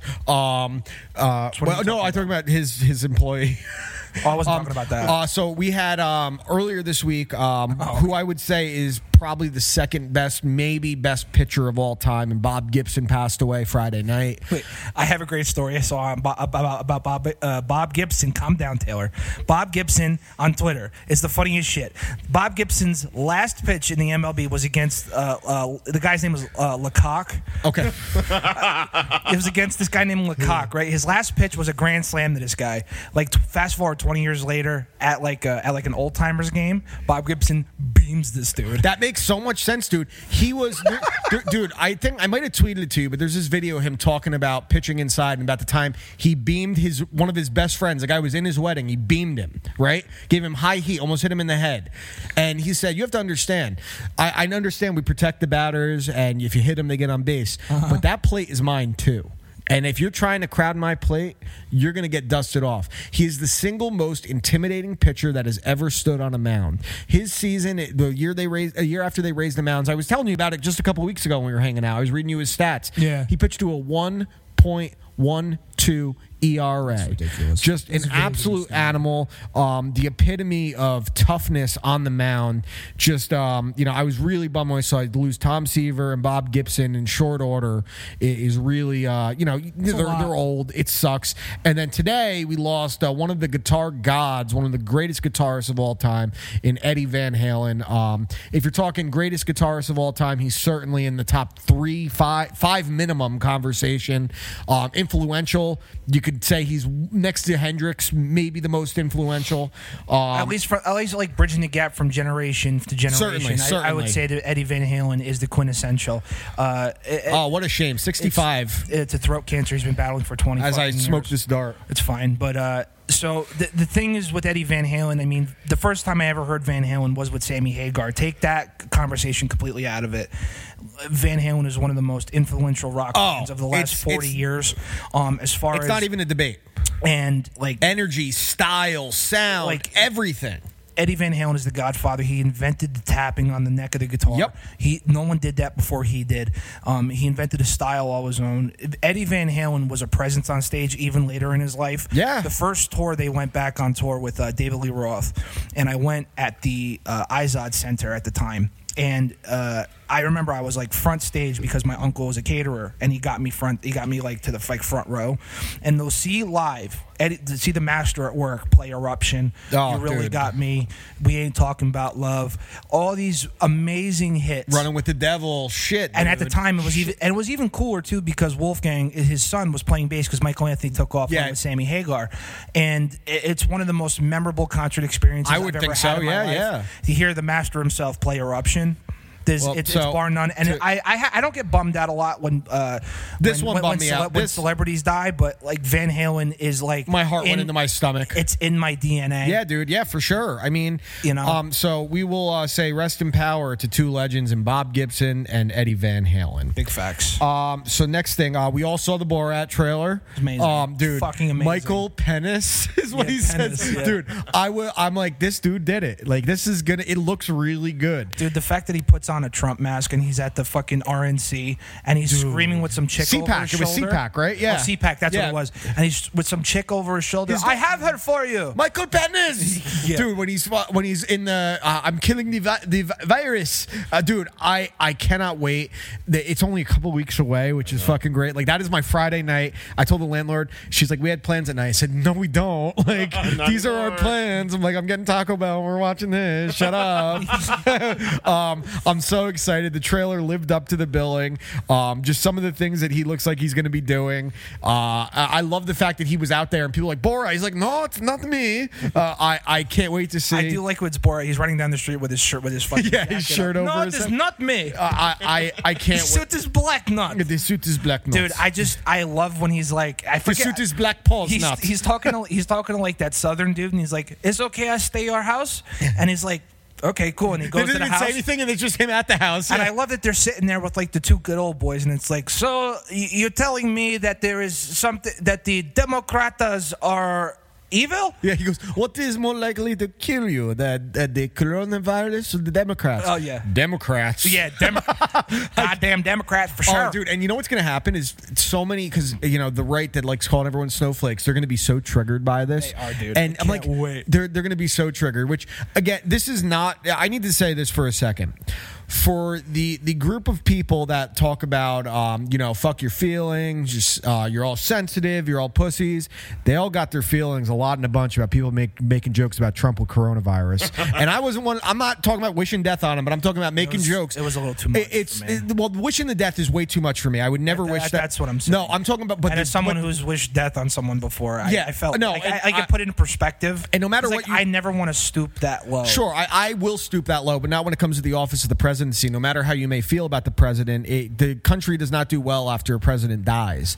But the jokes about it, and the joke specifically about how this dude has been saying it's bullshit this whole time, and his whole fucking everyone around him's infected. You kind of walked into this joke, and you can't be sensitive about it. The president is not above it. I did love that the day that he was diagnosed, it was the anniversary of the video of him mocking Hillary Clinton for passing out with pneumonia and talking about her being sick. There's some. You guys can't be sensitive if you want to call everyone else sensitive. Sorry, listen, man. Listen, if you can't take a joke, don't make a joke. Yeah, exactly. Simple as that. Maybe you're just as sensitive as the people you hate. Okay, so Jamie Foxx and Electro coming back to Spider. I don't know, dude. That movie was terrible. No denying it. So I was reading up on this because I was very confused because it's like, well, it happened already. So apparently, with the new Doctor Strange movie, it's opening up the whole multiverse. Yeah, that's what it's supposed to do. I'm hearing things like Tom Cruise as an alternate Iron Man. I'm hearing that they're going to bring back Toby and Andrew Garfield. I would be down. That's a great idea. For one movie. Like it opens up a wide variety of possibilities. Well, they're trying. They saw how successful and popular Into the Spider-Verse was. Yeah. That they're eventually going to be like, we're going to make a live-action Spider-Verse. Of course. And I don't need a live-action Spider-Verse because Into the Spider-Verse, it's a fucking great movie. Right. But they're going to go that way. Of course. As far as Jamie Foxx playing Electro, I remember when they cast him as that, I was pumped. I thought the picture that came out looked really cool. And then the movie was just really bad. He was bad. The character was bad. They did the whole thing badly. Right. So maybe it could be done better. I'm not against the idea because it's different creative doing it.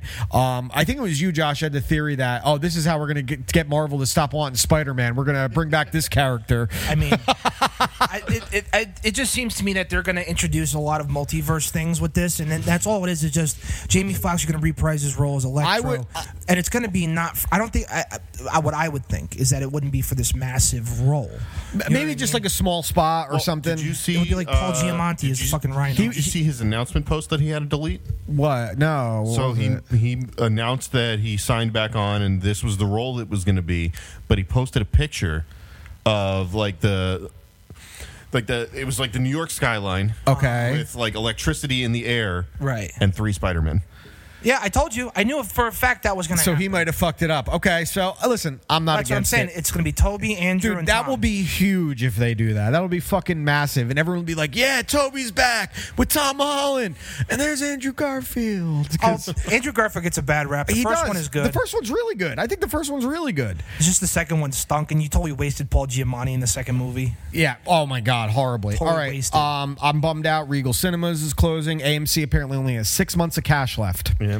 Which sucks, and it's a prelude to a lot of other type businesses like that being in a lot of trouble.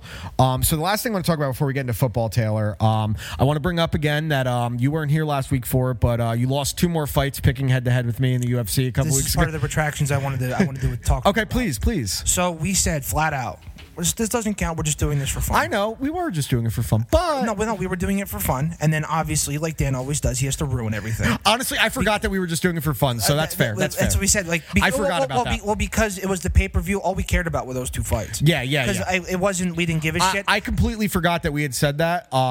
So my mistake. And then I apologize. Was still right, fine, whatever. I'm actually happy I lost. Yeah. Because I was so happy to see Izzy. And you got a big upset. Yeah. It was great.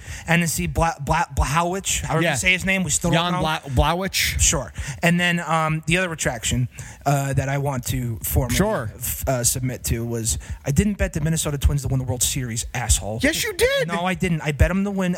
I bet them to win the first game of the 3-game series. Oh, okay. That was a mistake too. Because it was a play. So it was a play of the day. No, I didn't take advice from Jerry because if I did, I would actually fucking win. I know. Can you believe Jerry's photoshops with him acting like he's winning all his bets? I know, dude. Dude, it's first of kind all, of sad. if I show him my winnings, fuck dude, you, bruh. Dude, here's the thing with Jerry. I'm in I feel really bad for him because he's stuck in this shitty union. He's clearly his wife hates him. So wait, did you see the tweet he tagged me? Yes, today? I did just see And that. then did you see that Paige liked that tweet? Oh, did she? She did. That's funny. Yeah, Paige was like, I learned a lot about unionism today, and it's like, I bet Mike, this makes your stomach turn. And she liked it? Paige liked it. That's funny. Yeah, but going back to Jerry, so his wife hates him. His wife hates him. He's in a shitty union. He looks terrible, and and then he's a Mets and Dolphins fan like myself, and he's just blowing his money and he's lying about winning. It's so blatant. Like, who, and his like, photoshops aren't even good. Who hits on these fucking prop bets, dude? Nobody. No one. That's why we know I it's hit for bullshit. $2,000. Sure, you didn't did. hit for $2,000. You're spending your wife's $2,000 because we know that your union probably fired you years ago, and you're lying about it. And your wife's the breadwinner. Fired you years ago. Yeah, dude, probably for something weird like diddling. So Jerry Diddle's kids. Jerry Diddle's kids. Gotta be younger than my daughter, not older than my wife. So to be real for a second. So when he posted us ripping him at the end of the 2 shows ago, the first thing I saw was, "Why are you listening on SoundCloud, you asshole?" And the second was, someone took the bait and was like, because he's like, "Oh, I lawyered up and I'm going to sue these assholes." Like, this is fucked up. And someone on his comments was like, "Yo, bro, like that's fucked up." They really fucking ripped into you. You're like, "Yo, did you sign a release form? Like, is that legal? Like, that's defamation of character." And I'm loving hearing it. Dude, and it's just me yelling like, "Fuck you!" On his Facebook, someone goes, "That dude called you crap and poop." Yeah. It's just so funny that we are indirectly trolling other people. Yeah, that's what I want to do on a daily basis.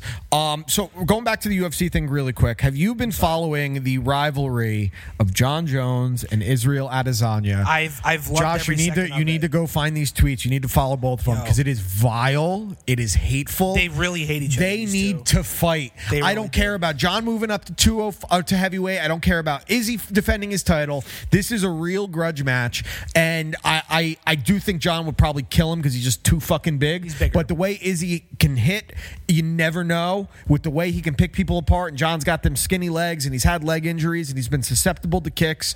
I just need the fight for the fucking build-up because they're getting so nasty with each other. Really bad. It's the fight to make. It'll make so much money. Izzy is a star. His pay-per-view sold 700,000 pay-per-views, and only his second title defense coming off the Yoel Romero stinker, which again Paulo Costa proved was not his fault. That was Romero's fault. Yeah, big facts. But we need that fight. Badly need that fight. We absolutely need that fight, and I'm really happy that I think it was 2 days after the fact, after Paulo got fucking brained, he posted this video. Oh, he's making all kinds of excuses. And, he's posting this. He posted this video saying he didn't like how Adesanya treated him. Humped him at the end. And they talked about how dude, the black belt line was amazing. It's like, you got a black belt, that's my dick wrapped around me. Dude, his shit talk was so good. Israel Adesanya was on another level. The whole Paulo Costa thing. At first, it felt like sportsmanship, like it was heated sportsmanship, but they did not like each other. They genuinely don't like each other. And Izzy doesn't want to hear about hyping the fight. He's from Nigeria, I believe. Yes. He doesn't Ghana or something like that. Yeah, Ghana, I believe. But that's the difference between him and a fucking guy like Colby Covington, who is not a bright person. Izzy's smart. Like when he speaks, even when he's shit talking and he's cursing, he's speaking with purpose and direction, and he can still be articulate with what he's saying. And when you just watch him fight, it's so fascinating. It's methodical. How he picks you apart. He is a fucking sharpshooter, a surgeon, whatever it was. What he did was just unbelievable. And watching it back again, I don't think Costa necessarily fucked up with his game plan. I just think that he was so thrown off by Izzy's timing, which is what guys like Anderson Silva did for years. Well, because it's unnatural how good this guy is. His timing, the way he moves. And if you hit him, he's moving away from it, so you don't hit him. And you know what's fucking crazy too is that he has all this. He's a showman. He's so charismatic. All this stuff. But when he's at the press conference, or when when it's fight time, when he's in the cage, he's stoic. Yes, no matter what, he's always in the moment. The lights are never too bright for him. maybe it's an unfair comparison. He reminds me very much of Fedor, where the lights do not bother him at all. It's yes, no, listen, that part I'm of saying it, yeah. from that aspect. I'm not saying listen, Fedor is a completely different animal. No, his I'm energy just saying is from that perspective. His energy is very much like that. He does get a little more animated than Fedor, but when it comes fight time and the cage door is closed, nothing else matters. No, that's all he's locked on. And that will come with 100 combat sports at fights. You know what I mean? All right, guys, let's get into our NFL picks. We're heading into Week 5 in the NFL. Now, before we do our picks, we started this last week. Because a quarter of the way the season's done, we'll do quarter of the year awards. And random ones. Quarter of the season NFL MVP so far. I say Russell Wilson. Yeah, it's Russ. I would say Russ. There's a strong case for Josh Allen, but right now it's Russell Yes, there is a strong case for Josh Allen. Defensive Player of the Year so far for me is Myles Garrett. Yeah, Myles Garrett has I think he has a strip sack in every single game this year, which is crazy. He is on another planet right now. If he continues this kind of pace, he's going to be doing the things that J.J. Watt was doing for years and Aaron Donald has been doing and still is doing.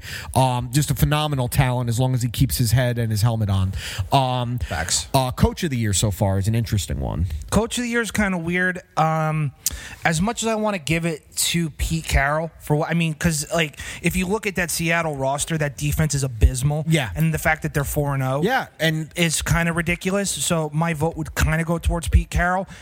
If the Cardinals last week beat the Panthers, it was Cliff Kingsbury all the way. So actually, even if they beat the Panthers, my pick would be Kevin Stefanski in Cleveland. That's a big one too. Taking over, a team that was, sorely disappointing last year. Rushed for 300 yards after losing Nick Chubb after 6 carries last week. Mm-hmm. Finding the identity of that team, you getting very creative. What he did with Odell Beckham and Jarvis Landry last week was brilliant. Jarvis Landry on a roll. He's got a cannon. He did that in Miami once too. My pick will be Kevin Stefanski of the Cleveland Browns. Josh, what about your Coach of the Year so far? Dan Quinn? No. Definitely not Dan Quinn. Yeah, definitely not fucking Dan Quinn. No way, dude. What's that motherfucker's name in Buffalo? Sean McDermott. Yeah, dude. He's great. He's been doing a great job. It's weird because with Coach of the Year, it generally goes to the team that it's winning, overachieved, or wasn't expected to win, and they're pretty good. He was my second choice. Yeah. But I think Stefanski. The Browns have scored 30 points in 3 straight games for the first time since 1968. It's fucking awesome. They're 3-1 for the first time since 2001 in the Tim Couch days. So very impressive. Let's see, most disappointing player so far this season. Oh, that's actually a hard one. Can you come back to me? I got to think about that. Most disappointing player so far this season. It's a shame to put it on him, but when you get paid the way you do and you're at this position and your team is 0-4, it's got to be Deshaun Watson. You've won 5 division titles in the last 6 years, I think it is. I have to disagree with you. It's not his fault. I understand what you're saying, and I know you don't want to put it on him, but I don't. He's the quarterback. I get it. I'll say him. He's not disappointed at all. He's the only reason they're even remotely competitive. That's fair. Maybe it could be Kirk Cousins. Well, see, for me, the most disappointing player in the league right now, hands down, is Daniel Jones. I think there's a fair case for him, just because Daniel Jones is supposed to take this massive leap forward. And, I mean, there's not much there to throw to. I know, that's why I'm a little... But they're still competent enough. Listen, they're wide receivers. Sam Darnold has no one to throw to. Yeah. And I understand that. But Daniel Jones at least has competent wide receivers. He's got Darius Slayton. Slayton has proven he can catch. Golden Tate is a wily veteran. Golden Tate took this week off. If I would have cut Golden Tate immediately after that bullshit, not because he was wrong, because he was in the right for what he did. He stood up for his sister, but he let that fucking anger get into his way of playing. Played a non-typical Golden Tate game. He took plays off, especially after Ramsey nailed him on that fucking tackle where he body slammed him. That annoyed me more than anything. I had no issue with the brawl. He was defending his sister. I'm cool with that. But the fact that you let that take you out of the game, a game you had to have because you have to have a game, that I would have cut him after that, because what is he doing for you right now? Right. You're better off getting these guys that aren't anyone. They're fucking. The Giants in 4 games have scored 47 points. Yeah, it's bad. They're 9 points. I don't disagree on the Daniel Jones front. I've always been lukewarm on him. Everyone kind of bought into it last year when the Danny Dimes nickname came up, and I was like, let's just wait. Well, that's the other thing too. I mean, I don't like anointing. I don't like nicknames. It's also hard because his first career started throws 4 touchdowns. So obviously, especially in New York, the bar was it set. happens. Yeah. So Sam Darnold's first pass was a pick 6, and then he won the game. So my other pick was going to be Bradley Chubb until he had a 3-sack game. Yeah, he played. I have a strong case case for Drew Brees because it's age, so I can work against him. But the other thing too, like I remember someone put a tweet of like his throw to Kamara on the wheel route, and it was like, oh look, this is the Brees of old. Yeah. It's one throw to Alvin Kamara against a linebacker. Any fucking moron can make that throw. For sure. And by the way, Alvin Kamara is all the way back. Yeah, he is a fucking animal. That's why I picked him last season to be Offensive Player of the Year, and then he was banged up. Yeah. He's a freak. Let me think. The worst coach of the year, I think it's pretty easy to say Adam Gase. What's your most disappointing player? True. Philip Rivers.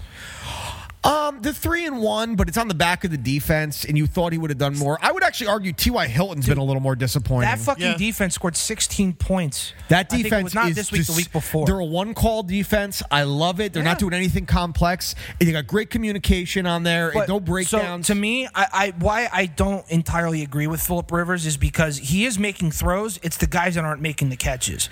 And I mean, T.Y. Hilton leads the league in drops. It's the weirdest thing because it's the same thing when DeAndre Hopkins only had 2 drop passes all season. The next year he has 6 in the first 3 games. So it's hard to compare the two. And to me, just seeing like you bring in someone like Trey Burton, who was way overpaid out of Philadelphia, he stinks.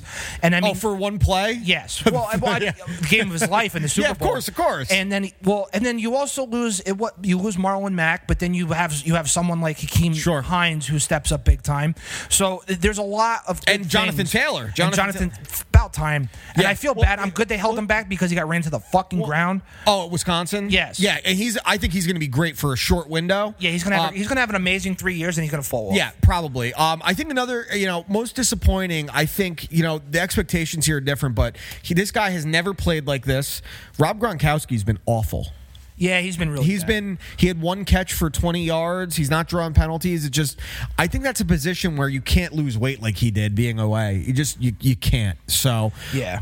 He does look skinny. He looks gaunt. Yeah, a little bit. Yeah, I would say Offensive Player of the Year is Alvin Kamara without doubt right now. Dude, that 52, like it was a little dump pass and he turned into a 50. Against the Packers, he just bails out. Oh, dude, Drew Brees left and right. For sure. All right, so after last week in our picks, we all went 12-3. Every single one of us, 12-3. So we're still separated by the same amount. Josh is in first at 45-17-1. I'm in second at 42-20-1, and Josh and Taylor, you're in third at 41-21-1. We all had very good weeks last week. A couple games screwed us. A couple upsets here and there. Cardinals screwed all three of us. So we'll get started right away. First game of the week, Thursday night. The Tampa Bay Buccaneers look like they're firing on all cylinders right now. Tom Brady, 5 touchdown passes after that terrible pick 6. The 5 different receivers. Did lose O.J. Howard for the season. Big loss. Maybe Gronk gets more targets now. Against the Chicago Bears, who laid a fucking stinker with Nick Foles. It was bad. Against a very, very good defense, mind you. The Bucs are only 5.5-point favorites on the road. The travel, I get it. Bears do have a good defense still. Despite that, I think it's the Bucs. I like what they're doing on offense. A very, very underrated defense in Tampa. Big facts. Playing great. I'll take Tampa as well, as much as I want to take the Bears, but the Tampa's just a much better team. Yeah, I do think this could be a prime spot for a low-scoring kind of upset because Nick Foles, Tom Brady, there's the history there. Whatever you want to think about, different teams, whatever. Nick Foles seems not be able to play anywhere but Philly. But this one does scare me a little bit. To be honest with you, not even this one. Every single game this week. Yeah, this is a tough week. Josh, what about you? Yeah, I'm going to take the Bucs also. Yeah, I think I just think that Brady looks like he's getting comfortable, and it's a cold weather game. We know he likes those. Although the difference from now going from heat to cold could be different. I don't know how cold it is in Chicago right now, but this is the time of year when it starts getting cold. It's cold enough when you're in fucking a night Tampa. Game. I don't know how much time we have to spend on this game. Just a little bit of accounting on it. The Cincinnati Bengals at the Baltimore Ravens. The Ravens are 13.5-point favorites at home. Bengals getting Joe Burrow his first win. Played very well. He's playing efficient football with a poor offensive line. Nothing spectacular, but he's getting the job done. He's keeping his team in it. They just don't have the firepower to keep up with Baltimore on offense. Their defense is too good. The Bengals defense is horrific, and it's worse than the football team's defense. And I think in that case, it's going to be a high-scoring game for Baltimore. So give me Baltimore all the way. Ravens need a big bounce-back week because even though this final score was 31-17 last week against the football team, they looked awful. For a team that scored 31 points, I haven't seen a front runner in the AFC look that bad in a very long time. Sloppy, out of sync. Lamar Jackson can't throw for 200 yards against the fuck. Did you bet the over on that? Yes. That's why you're mad. No, but that's part of it. But genuinely, like when you watch, But he's not game, supposed to really. Like his numbers. right? No, he's a quarterback. He's not supposed to. No, throw it. but their offense isn't built for him to have games like that. I understand that, but what I'm saying is to still be that sloppy and score 31 points. I think you need a bounce back week, and this is the perfect team to beat. Yeah, I'd agree especially with that. I thought they were going to win by more, so you're not wrong. Especially in the division. Yeah. Sure. You know what I mean? And obviously 17 is like it's a garbage time touchdown at the end, so it looks better than it really is, but still. It was almost a backdoor cover on that one.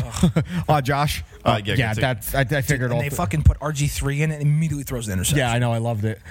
So, all right. So my guy.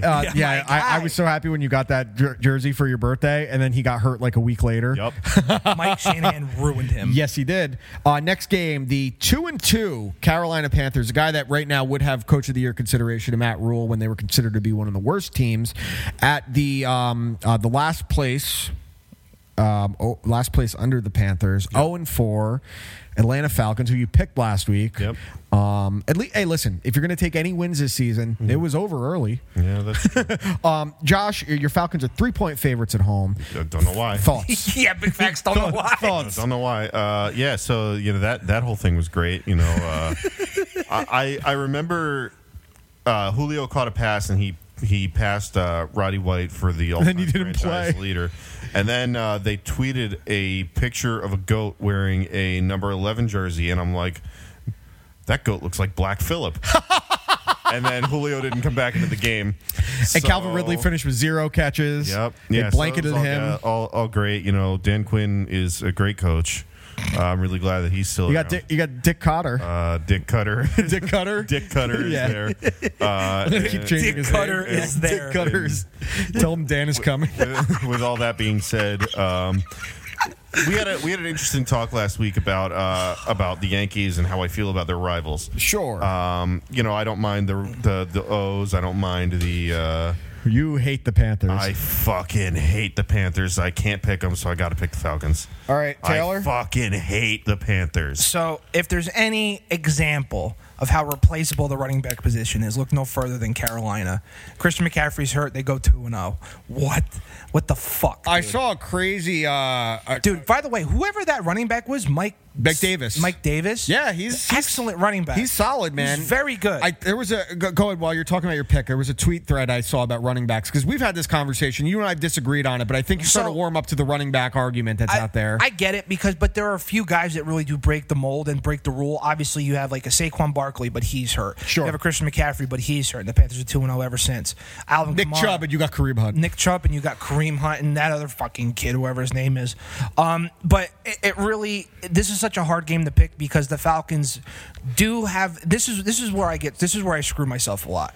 I see the Falcons offense, and I know that they could put up 40 points. Yeah, sure. Again. I know they can, but they just don't do it. They're the little engine they could have screwing themselves. Yeah. Every single time. So for that reason, because they're on a roll, give me the Carolina Panthers. Give me the points as well, laying 3.5, because there's no reason, realistically, that the Falcons should be favored in any game moving forward. Yeah. Unless you're playing the Jets, honestly. I am going to take the Falcons here. I just, when I see a team like the Panthers that on paper isn't great, but they're playing inspired football right now. They ran one of the touchdowns that Teddy threw. It might not have actually, no, it wasn't even a touchdown. It was a big rush by Mike Davis, excuse me. He spinned off the guy. Oh, but just the design of it was so beautiful. It was a brilliantly run play with a poor offensive line.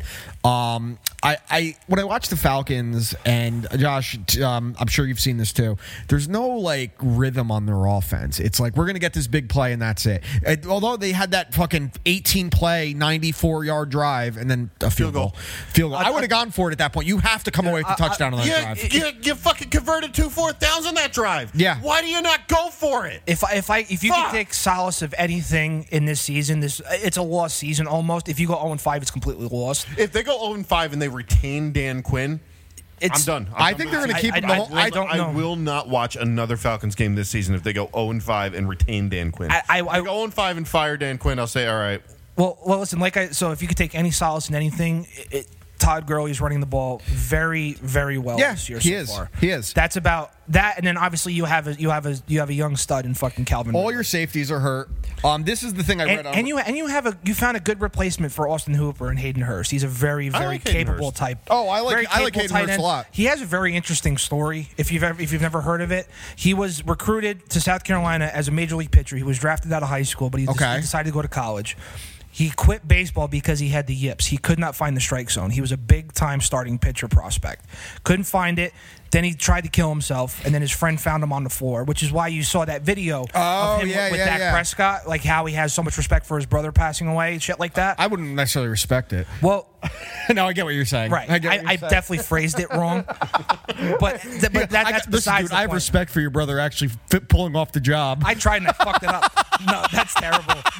So anyway, so he gets found. You know, obviously he gets the help he needs. He walks on to South Carolina, becomes a first-round draft pick. Yeah, and then he gets traded to Atlanta, where he is now, which I had no idea until week 1. And he was really good in Baltimore. He was great. Him and Mark Andrews. And the guy him and Mark Andrews was Gronk and Hernandez. Yeah, and you guys, the guy that you traded for from Miami, Charles Harris, actually has like 2.5 sacks, which I think he had like 4 total in his 3 years in Miami. So he's playing well. Yeah. I think they're going to get it this week. I do. By the way, the thing I was just reading about running backs that I was telling you about. In reality, Grady Jarrett should eat this game. Yeah, but he won't. No, he probably won't. And I feel bad saying that, but he should eat. Well, nobody else on the line is any good, so he's getting fucking doubled nonstop. That's what I'm saying. Man, all right, so this is the thread about running backs I read.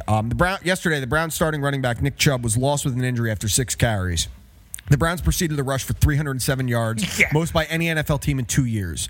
When former number 2 overall pick Saquon Barkley was lost for the season with a knee injury, he had 34 yards on 19 carries. That's awful. The 2 running backs who replaced him, career backup Wayne Gallman and recent arrival Devontae Freeman, both have more yards on fewer carries. The Lions have used 2. They pulled Devontae Freeman off the street, dude. The Lions have used 2 recent second-round picks on running backs. Their leading rusher is 35-year-old Adrian Peterson, who arrived in Detroit less than a week before the first game of the season. He's killing it. The Jaguars cut former number 4 overall pick Leonard Fournette, replaced him with undrafted rookie James Robinson, a front runner for Rookie of the Year right now on offense, who was on pace to finish the season with 1,140 yards rushing and 644 yards receiving, more yards from scrimmage than Fournette had in any season in Jacksonville. The Dolphins traded for Matt Breida and signed Jordan Howard to free agency this offseason. Their leading rusher is Myles Gaskin, a 2019 7th-round pick. Carolina made Christian McCaffrey the highest-paid running back in the NFL this year. He got hurt after 2 games and was replaced by career backup Mike Davis, who has more yards from scrimmage than McCaffrey. The Panthers won both games that Davis started and lost both that McCaffrey started. So here's my exception to the rules, because McCaffrey is such a dynamic playmaker, whereas Davis, I'm not saying he's not. Where Davis is very one-dimensional. That's the exception to the rule. We have multiple seasons worth of seeing what Christian McCaffrey can do. It's a 2-game window for Mike Davis. Didn't he have a 2,000-yard season last year? Yeah, all-purpose yards. Yeah. All right, let's get to the next game. The Las Vegas Raiders, after their 2-0 start, have come back down to earth and look like the John Gruden team I always expect to see. They got their players getting fined. NFL's now saying if you're breaking these rules, you potentially forfeit your game. You know what? Good if you're going to be fucking stupid about it. I don't care if it was for a charity event. It's not that fucking difficult. Mask up and take a fucking picture, stupid. They're taking on Kansas City. Kansas City's 12.5-point favorites. They're going to fucking demolish the Raiders. Give me the Chiefs. Give me the points. Yeah, dude. I am only scared because it is a division game and sometimes weird shit happens. Of course. But this is one of those things where the Raiders are so bad. And we know the Raiders' defense is terrible. It's and garbage. They're not going to be able to come up with a game plan like Belichick just did, and he still couldn't stop And LaMarcus Joyner is hurt, who's their best defensive player. So it's not happening. We're not wasting much time on that.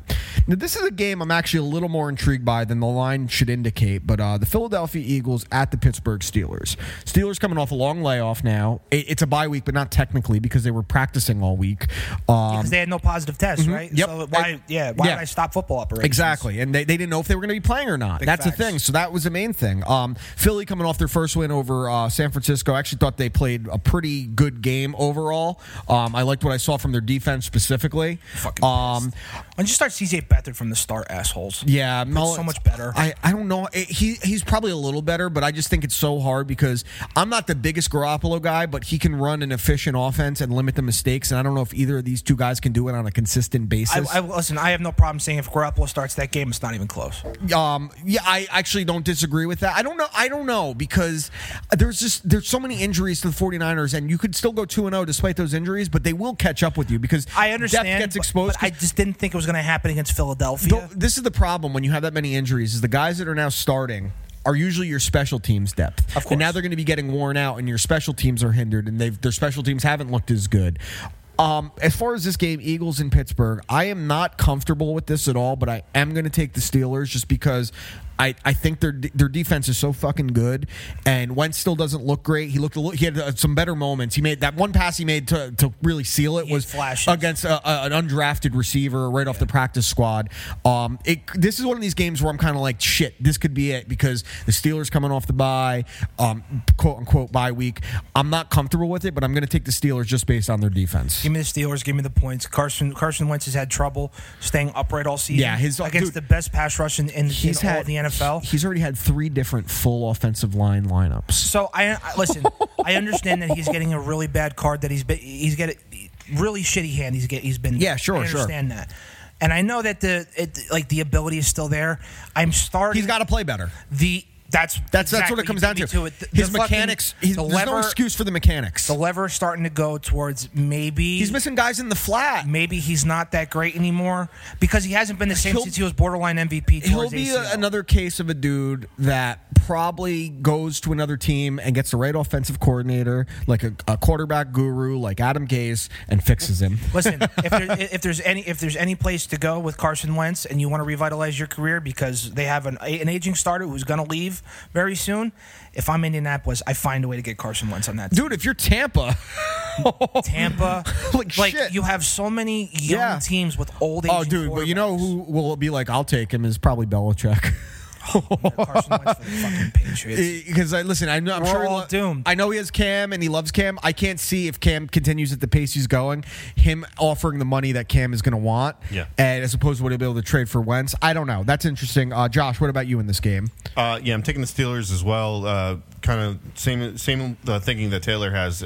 Carson Wentz has had a hard time staying this season. Yeah, it's impossible for any quarterback, and if other quarterbacks would be playing better under those circumstances. He's just such a raw physical talent, and used to see him when he was healthy and playing at his best. He was so good on those broken plays, where the mechanics can get a little wild, and that was the biggest knock on a guy like Pat Mahomes coming out, that his wild play they didn't think would translate to the NFL.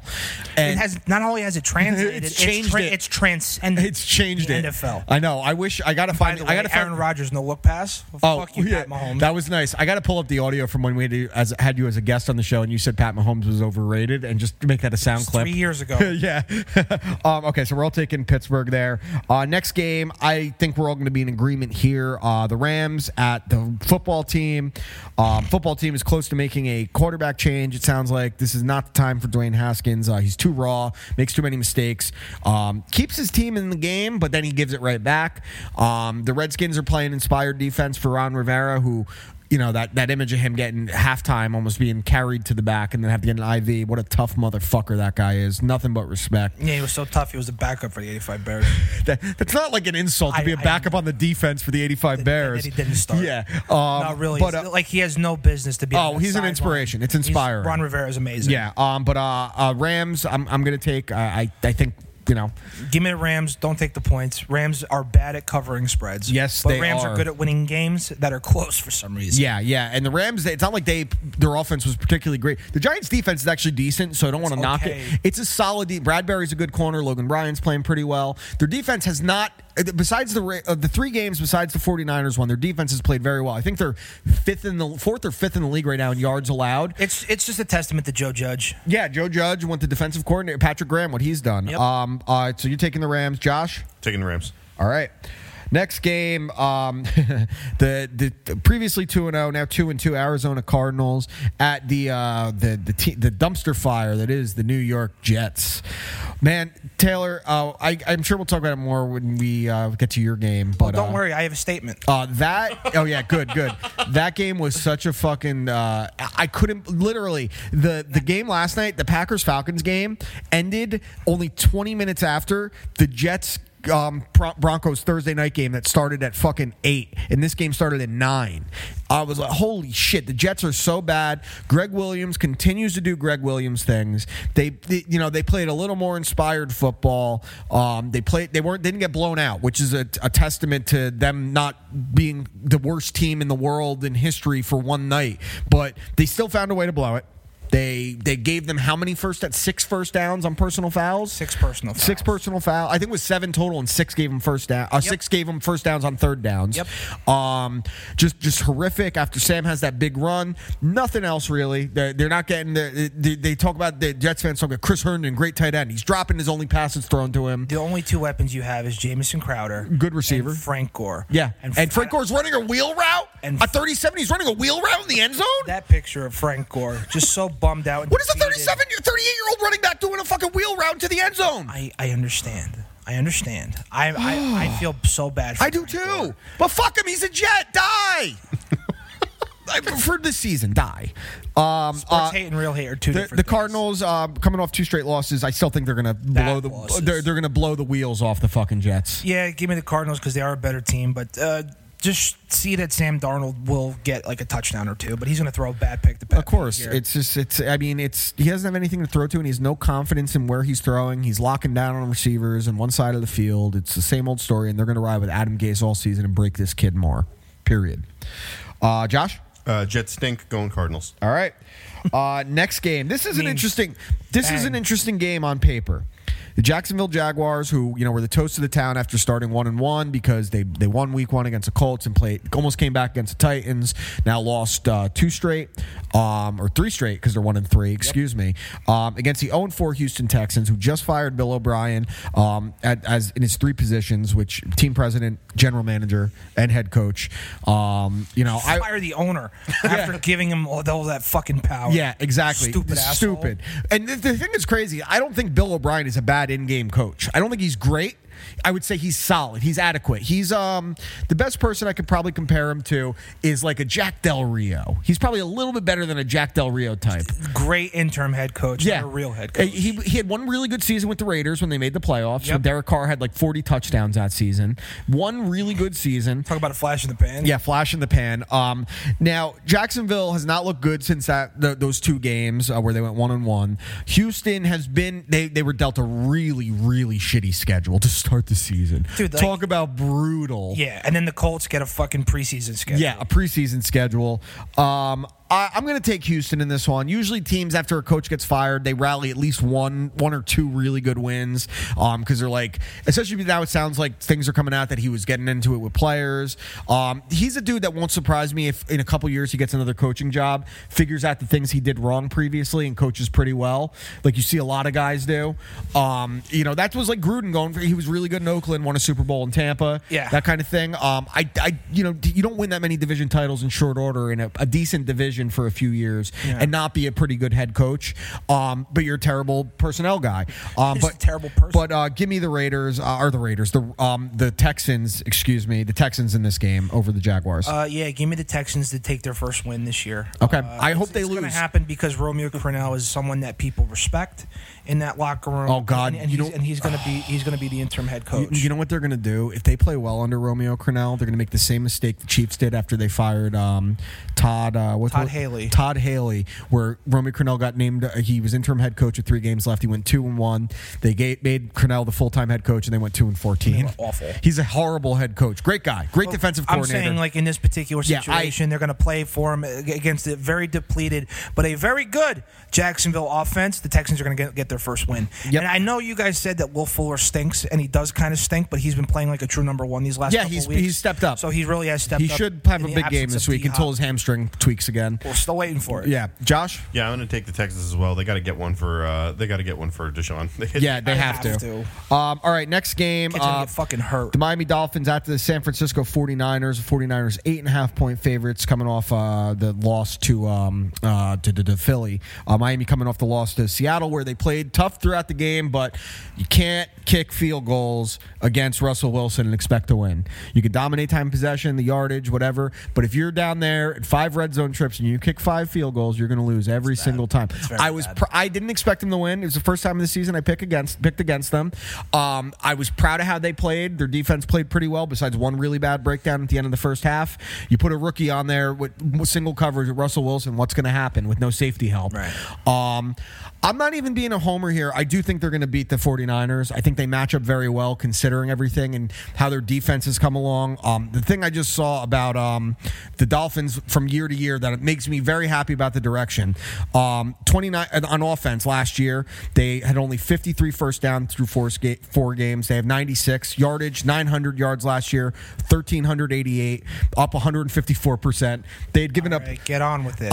They only scored 26 points in 4 games last year. 93 points. They gave up 18 sacks in 4 games last year, 6 this year. They had 9 turnovers through 4 games last year, only 5. And on defense, they've given up 10% less first downs. They've given up 14% less yards. They've given up 42%. I'm just talking about progression. You have a statement for your fucking team. Shut the fuck up. Yeah, I'm not sitting here reading stats. Yeah, you're reading your fucking notes that are probably barely literate. Okay? Sorry, that was rude. Barely literate. Doesn't even make any sense. No, I'm saying you don't speak well. I'm being mean. I'm sorry. I'm just not saying, true. I'm liking the improvements I'm seeing from the team despite the record. I really am. Too, They played every game tough. They've been in every game. The most they've lost by this season was 10 points in week 1. Much, really. So that's one. I have the under at 3.5. Josh, when he plays, fucking drops when I talk. There you go. I think Miami, if Fitzpatrick struggles in this game, Tua will come in. I think I do think that he's actually going to have his first start against Justin Herbert or Joe Burrow ultimately. But I do think if Fitzpatrick struggles, but we just had the Fitz-tragic game, which usually means you're going to get the Fitz-magic game. It wasn't even that tragic, to be honest with you. Honestly, I would call it. He didn't have the turnovers, but when you don't convert in the red zone to touchdowns, that's on the quarterback. And even he said that. No, he took good accountability. I don't disagree with you, but I wouldn't call it tragic. I would call it playing poorly. It was playing poorly, it's not tragic. Which makes me think he's going to. Tragic is losing 28-3. I think he's going to bounce back. Yes, I would agree with that. I think that they're going to have a bounce-back game. I think the 49ers are coming back down to earth with the injuries, which sucks because they are a very talented team on paper. And this is the first bad quarterback. I would say both these quarterbacks, and I'm not a big Minshew guy. I love him. Don't know if he's that great. They're better than Minshew. Minshew's better than them. Yes, Beathard and Mullins. So give me the Dolphins in the upset. Give me... You know what? Also give me the Dolphins, too. Just the way that... I mean, C.J. Beathard came in at the end of the game and actually had a chance. Yeah, he went 7 for 7, yeah. So he played fairly well. That scares me more. But I just like what I'm seeing from Miami playing. Byron Jones coming back this week. Playing very inspired defense specifically. And, it's hard to contain that Seattle offense with Russ really firing on all cylinders like we really haven't seen before. Yeah. I mean, he didn't throw 4 touchdowns. He threw 5 in back-to-back games and 4 in week 1. Right. Threw 2 and got picked off in the end zone on a great pick from Xavier Howard. Exactly. So I'm going to take the Dolphins here because it's around this time when the San Francisco 49ers are going to blow up because this was them 2 years ago. Yeah, it's the same fucking thing. Joshua? Where is this game? It's in San Francisco. I'm going to take the 49ers. All right. Listen, they're 8.5-point favorites. Yeah. There's a reason this would be an upset. Well, so, I mean, so I'm taking them to win, but as far as betting, I would hammer Miami and then hammer the 8 or 7. I think at the bare minimum, Miami covers it. They're 100% going to cover that. Yeah. Because, they don't have the rushing attack. San Francisco doesn't have the rushing attack right now like they used to. And Miami's defense, like you said, has improved. Yes. Next game is the 0-4 New York Football Giants at the Dallas Cowboys. Dallas 1-3, very easily could be 0-4. Besides that one, very easily could be 4-0. Yep. The one game wasn't 3-1. I'll say 3-1. Yeah, yes, they could easily because they had no business. They had no business beating the Browns. And that game wasn't as close as the final score. No, the Browns beat the shit out of them. I will say they making it a game with 5 minutes left. Listen, absolutely, no one can shit on Dak. He's playing out of his fucking mind Dak right is now. not the problem. No, he is not the problem. That Ezekiel defense, Ellen's contract is the problem. that defense is so bad, it is almost impressive. I'm like serious. It is almost impressive. And for all the shit talking that we did, the experts did, the media did about Jason Garrett, he never started the season 1-3. Nope. He never started the season 1-3. Who would have thought losing a corner like Byron Jones would hurt your secondary? You go out with the 2 second-year corners and rookies. God. Despite that, the one thing the Cowboys do really well is move the ball on offense. Yes. And the Giants, the one thing they don't do very well is move the ball on offense. If Daniel Jones doesn't come alive in this game, he's not going to. Or just play football well. Yeah, just play football. I'm going to take the Cowboys. I just don't think the Giants and Daniel Jones have enough offensive firepower to keep up because Dak is he's the first player in history to have 3 straight games of 450 passing yards and lose all those games. And they beat the Falcons in week 2. Yeah, but I'm saying is the last two. Oh, okay. Yeah, so yeah. The last 2. So if he has 4 straight games, he's playing out of his mind. He's going to make. Well, this is going to happen. Jerry Jones ain't going to pay him, and Jerry Jones is going to trade for Matthew Stafford. I just think it was so funny. Someone showed the stat where it's like, if you looked at the stat line and you said Dak threw for 475 yards and 4 touchdowns, you're like, they won, right? Nope. Very funny. Fuck, so I'm going to take the Cowboys here. I just think their offense is way too much for the Giants. Although, again, their defense has been playing really well, and these teams always seem to beat each other at weird times. If the Giants beat. We all need to FaceTime Justin immediately. No. Immediately. Listen, that's the one time where, excommunicado, don't text him, don't call him, leave him alone. I will. That's one of the few times you leave that dude I'm not going to. Of course you're not, because you're an asshole. Who are you taking? 100% the Cowboys. Josh? Yeah, Cowboys. All right. I just keep thinking back to football at Gary's house when the Giants were up by a couple touchdowns. Hey, Justin, you having a good time? Yeah.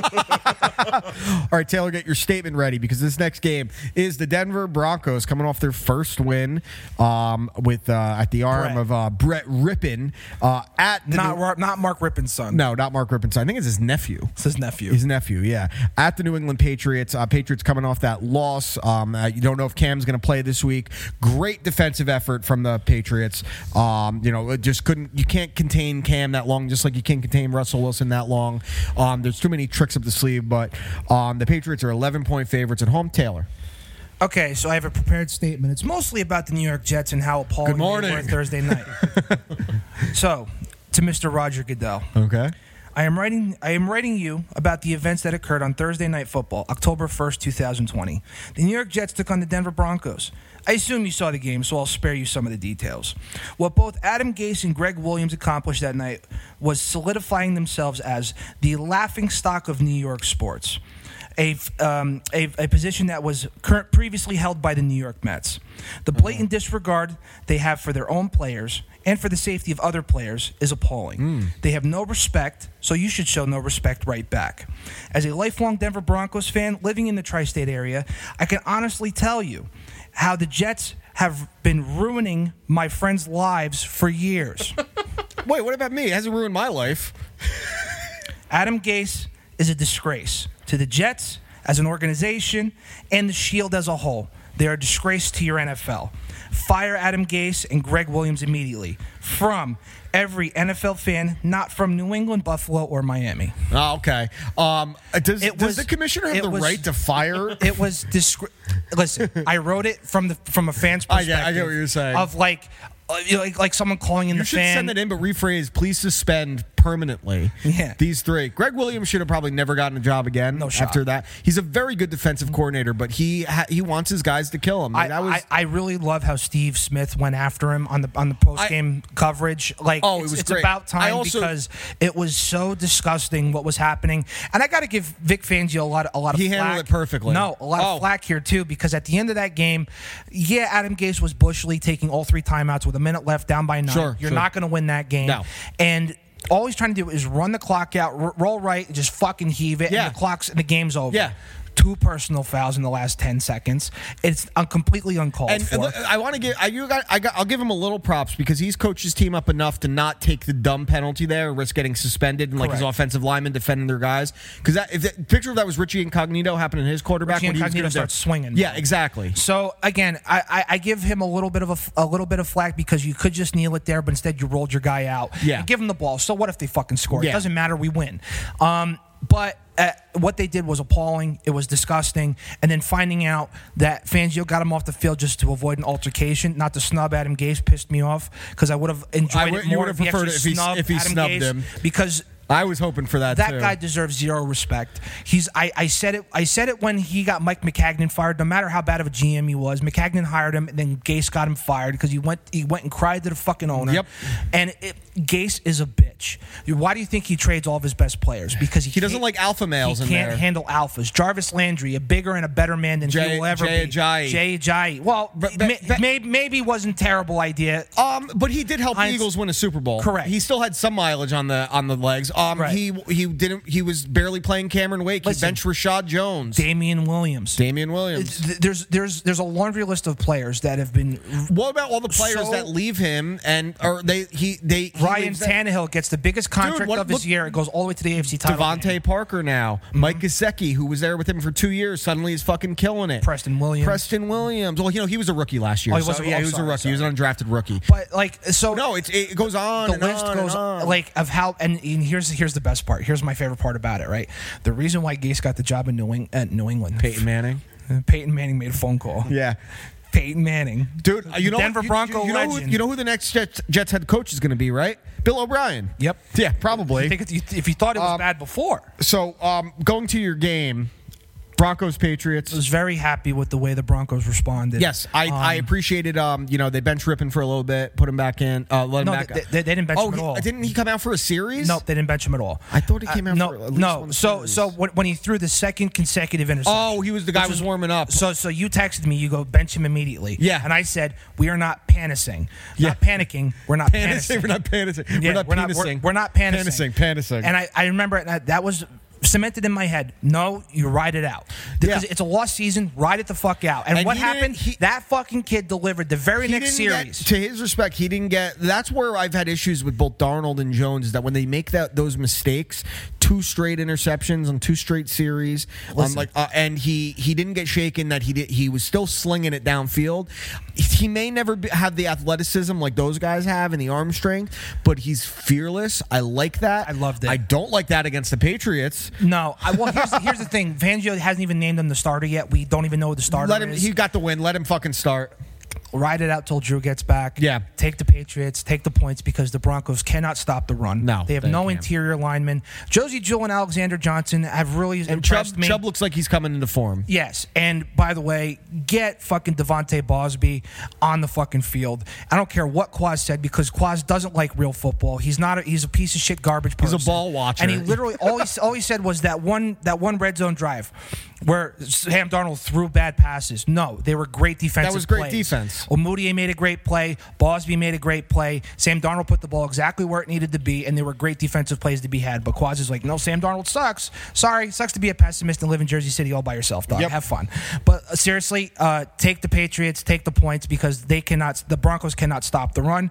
It'll be a valiant effort. Yeah, I think they'll play tough early, but it just honestly, what will be interesting is if Cam starts because we don't know how long until he's going to be playing again. And also take Garrett Bowles. Garrett Bowles has impressed me a lot this year. He's stepped up. And also the big thing too is and I learned this because he was one of the most penalized left tackles in the entire game for holding calls. And part of me was like, well, he's garbage. And then I learned because Mike Pereira was on with Pat McAfee and he was talking about, well, they're not throwing a lot of holding flags this year. So now Garrett Bowles is good. Penalties are down and scoring is up unless you're the New York Giants. Unless you're the Giants or the Jets. Josh, who are you taking? I'm taking the Patriots. All right. This next game, I'm actually really excited for. Wait, who you take? Oh, you said the Patriots? Yeah, too? Patriots. Yeah. Come on. Just making sure. I'm no offense to your team, but all defense because we deserve it. I mean offense. That's because true. we deserve it. The next game is the Indianapolis Colts at the Cleveland Browns. Both teams 3-1. Surprise 3-1s, I would say, for most people. The Colts defense is playing great. The Browns offense looks fucking awesome. Colts 3-point favorites on the road. The Colts have had a very soft schedule when you look at who they've beaten. That's what I'm saying, dude. I think the Browns, Jets, the Bears, and fucking. They lost to Jacksonville. They lost to Jacksonville week 1. I'm gonna take And the Tech, did they beat? No, they didn't play the Texans yet. I forgot who the other team they beat. The Jets, whatever. I'm taking the Browns in this one. I think their offense is really, really good. Baker made some great fucking throws on Sunday. Baker looks fucking awesome right now. Despite the loss of Nick Chubb, that offensive line is awesome. What's his name? The kid, Jedrick Davis, Jedrick Willis, excuse me. The offensive lineman looks fucking great.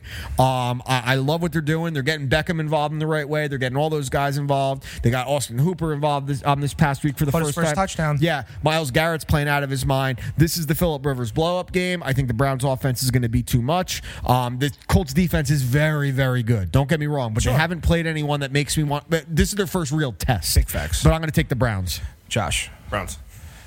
I'm going to take the Browns as well. All right. We have a lot of similar picks this week. It's just, again, like, this is such a bad week for picks. Yeah. Because, and this one, I'm riding the favorites as much as I can because I'm trying not to fall too far behind, honestly. Yeah. That's a good way to do it. Last year I took too many chances. I don't think we need to spend much time on this. The Vikings did get their first win against the Houston Texans. They're still ass.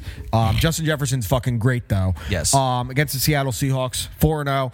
Seahawks. The thing about the Seattle football team is their head coach will tell you that 9/11 was an inside job. And he'll tell you that COVID is not really. So COVID. Wait, there's something else now. Yeah, there's something else now. So not only is he a COVID denier, not only is he a flat earther, but he knows that Paul McCartney really is dead, just like he knows the Seahawks will win this game. That's big. So you're telling me when you told me you had a new one a week ago. That's not what I was expecting. That is. I thought I was going deep for it. I know. That's not what I was thinking. Does that change your opinion on Pete Carroll at all, Taylor? No, not really. It really just. I thought he was. So I thought he was going to talk about how John Wayne Gacy didn't do it. Well, that'd be a really big stretch. You know what I mean? There's no evidence of that. There's evidence that Paul McCartney might be dead. Or something like John Lennon got railroaded. I don't know. I don't know. I was thinking something ridiculous. Are we all taking the Seahawks? Yes. We're taking the COVID, flat Earth, 9/11 truther, Paul McCartney's dead truthing team. Yep. Okay, good. I thought so. I just wanted to be sure. He did that because he didn't want me to take Seattle. The last game, another one. I don't know. I don't think we have to spend much time on it. I love what I'm seeing from Justin Herbert. Fearless downfield on a fucking rope. Still the rookie mistakes, but you have to expect that. Playing the New Orleans Saints on the road. Saints are 8-point favorites. Look like they bounced back. Looks like Michael Thomas is back this week. The Chargers don't have a ton of talent. They just lost Austin Eckler for the year. Give me the Saints. Give me the Saints. Give me the points. Yep. Actually, no. Give me the Saints, but not the points. All right. 8 points is a lot. And even though I keep wanting to call them the San Diego Chargers, but they do play tough. Wow. So only 2 games do we not have all the same picks. So that'll be interesting, Taylor. You took a different game in one, and Josh took a different team in one. So that'll be interesting. We all took the Browns. Okay, very cool. All right, guys, this was episode 122 of You Watch, I Listen. Josh is going to take us out with music, unlike he did last week. Let's see if it actually plays. I was going to say it had to be Van Halen, right? I hope so. We'll see you guys next week. Peace out. I always think about Ready to Rumble when they're in the best part. It's not even music yet. I know, the bass line. Boom, boom, boom. Thank your lucky stars. They had Michael fucking Anthony in that band too. Dude. What a sad oh my day God! It's the farting nuns. I live my life like there's no tomorrow. Stupid. All right, guys. Peace out. We'll see you next week. Goodbye.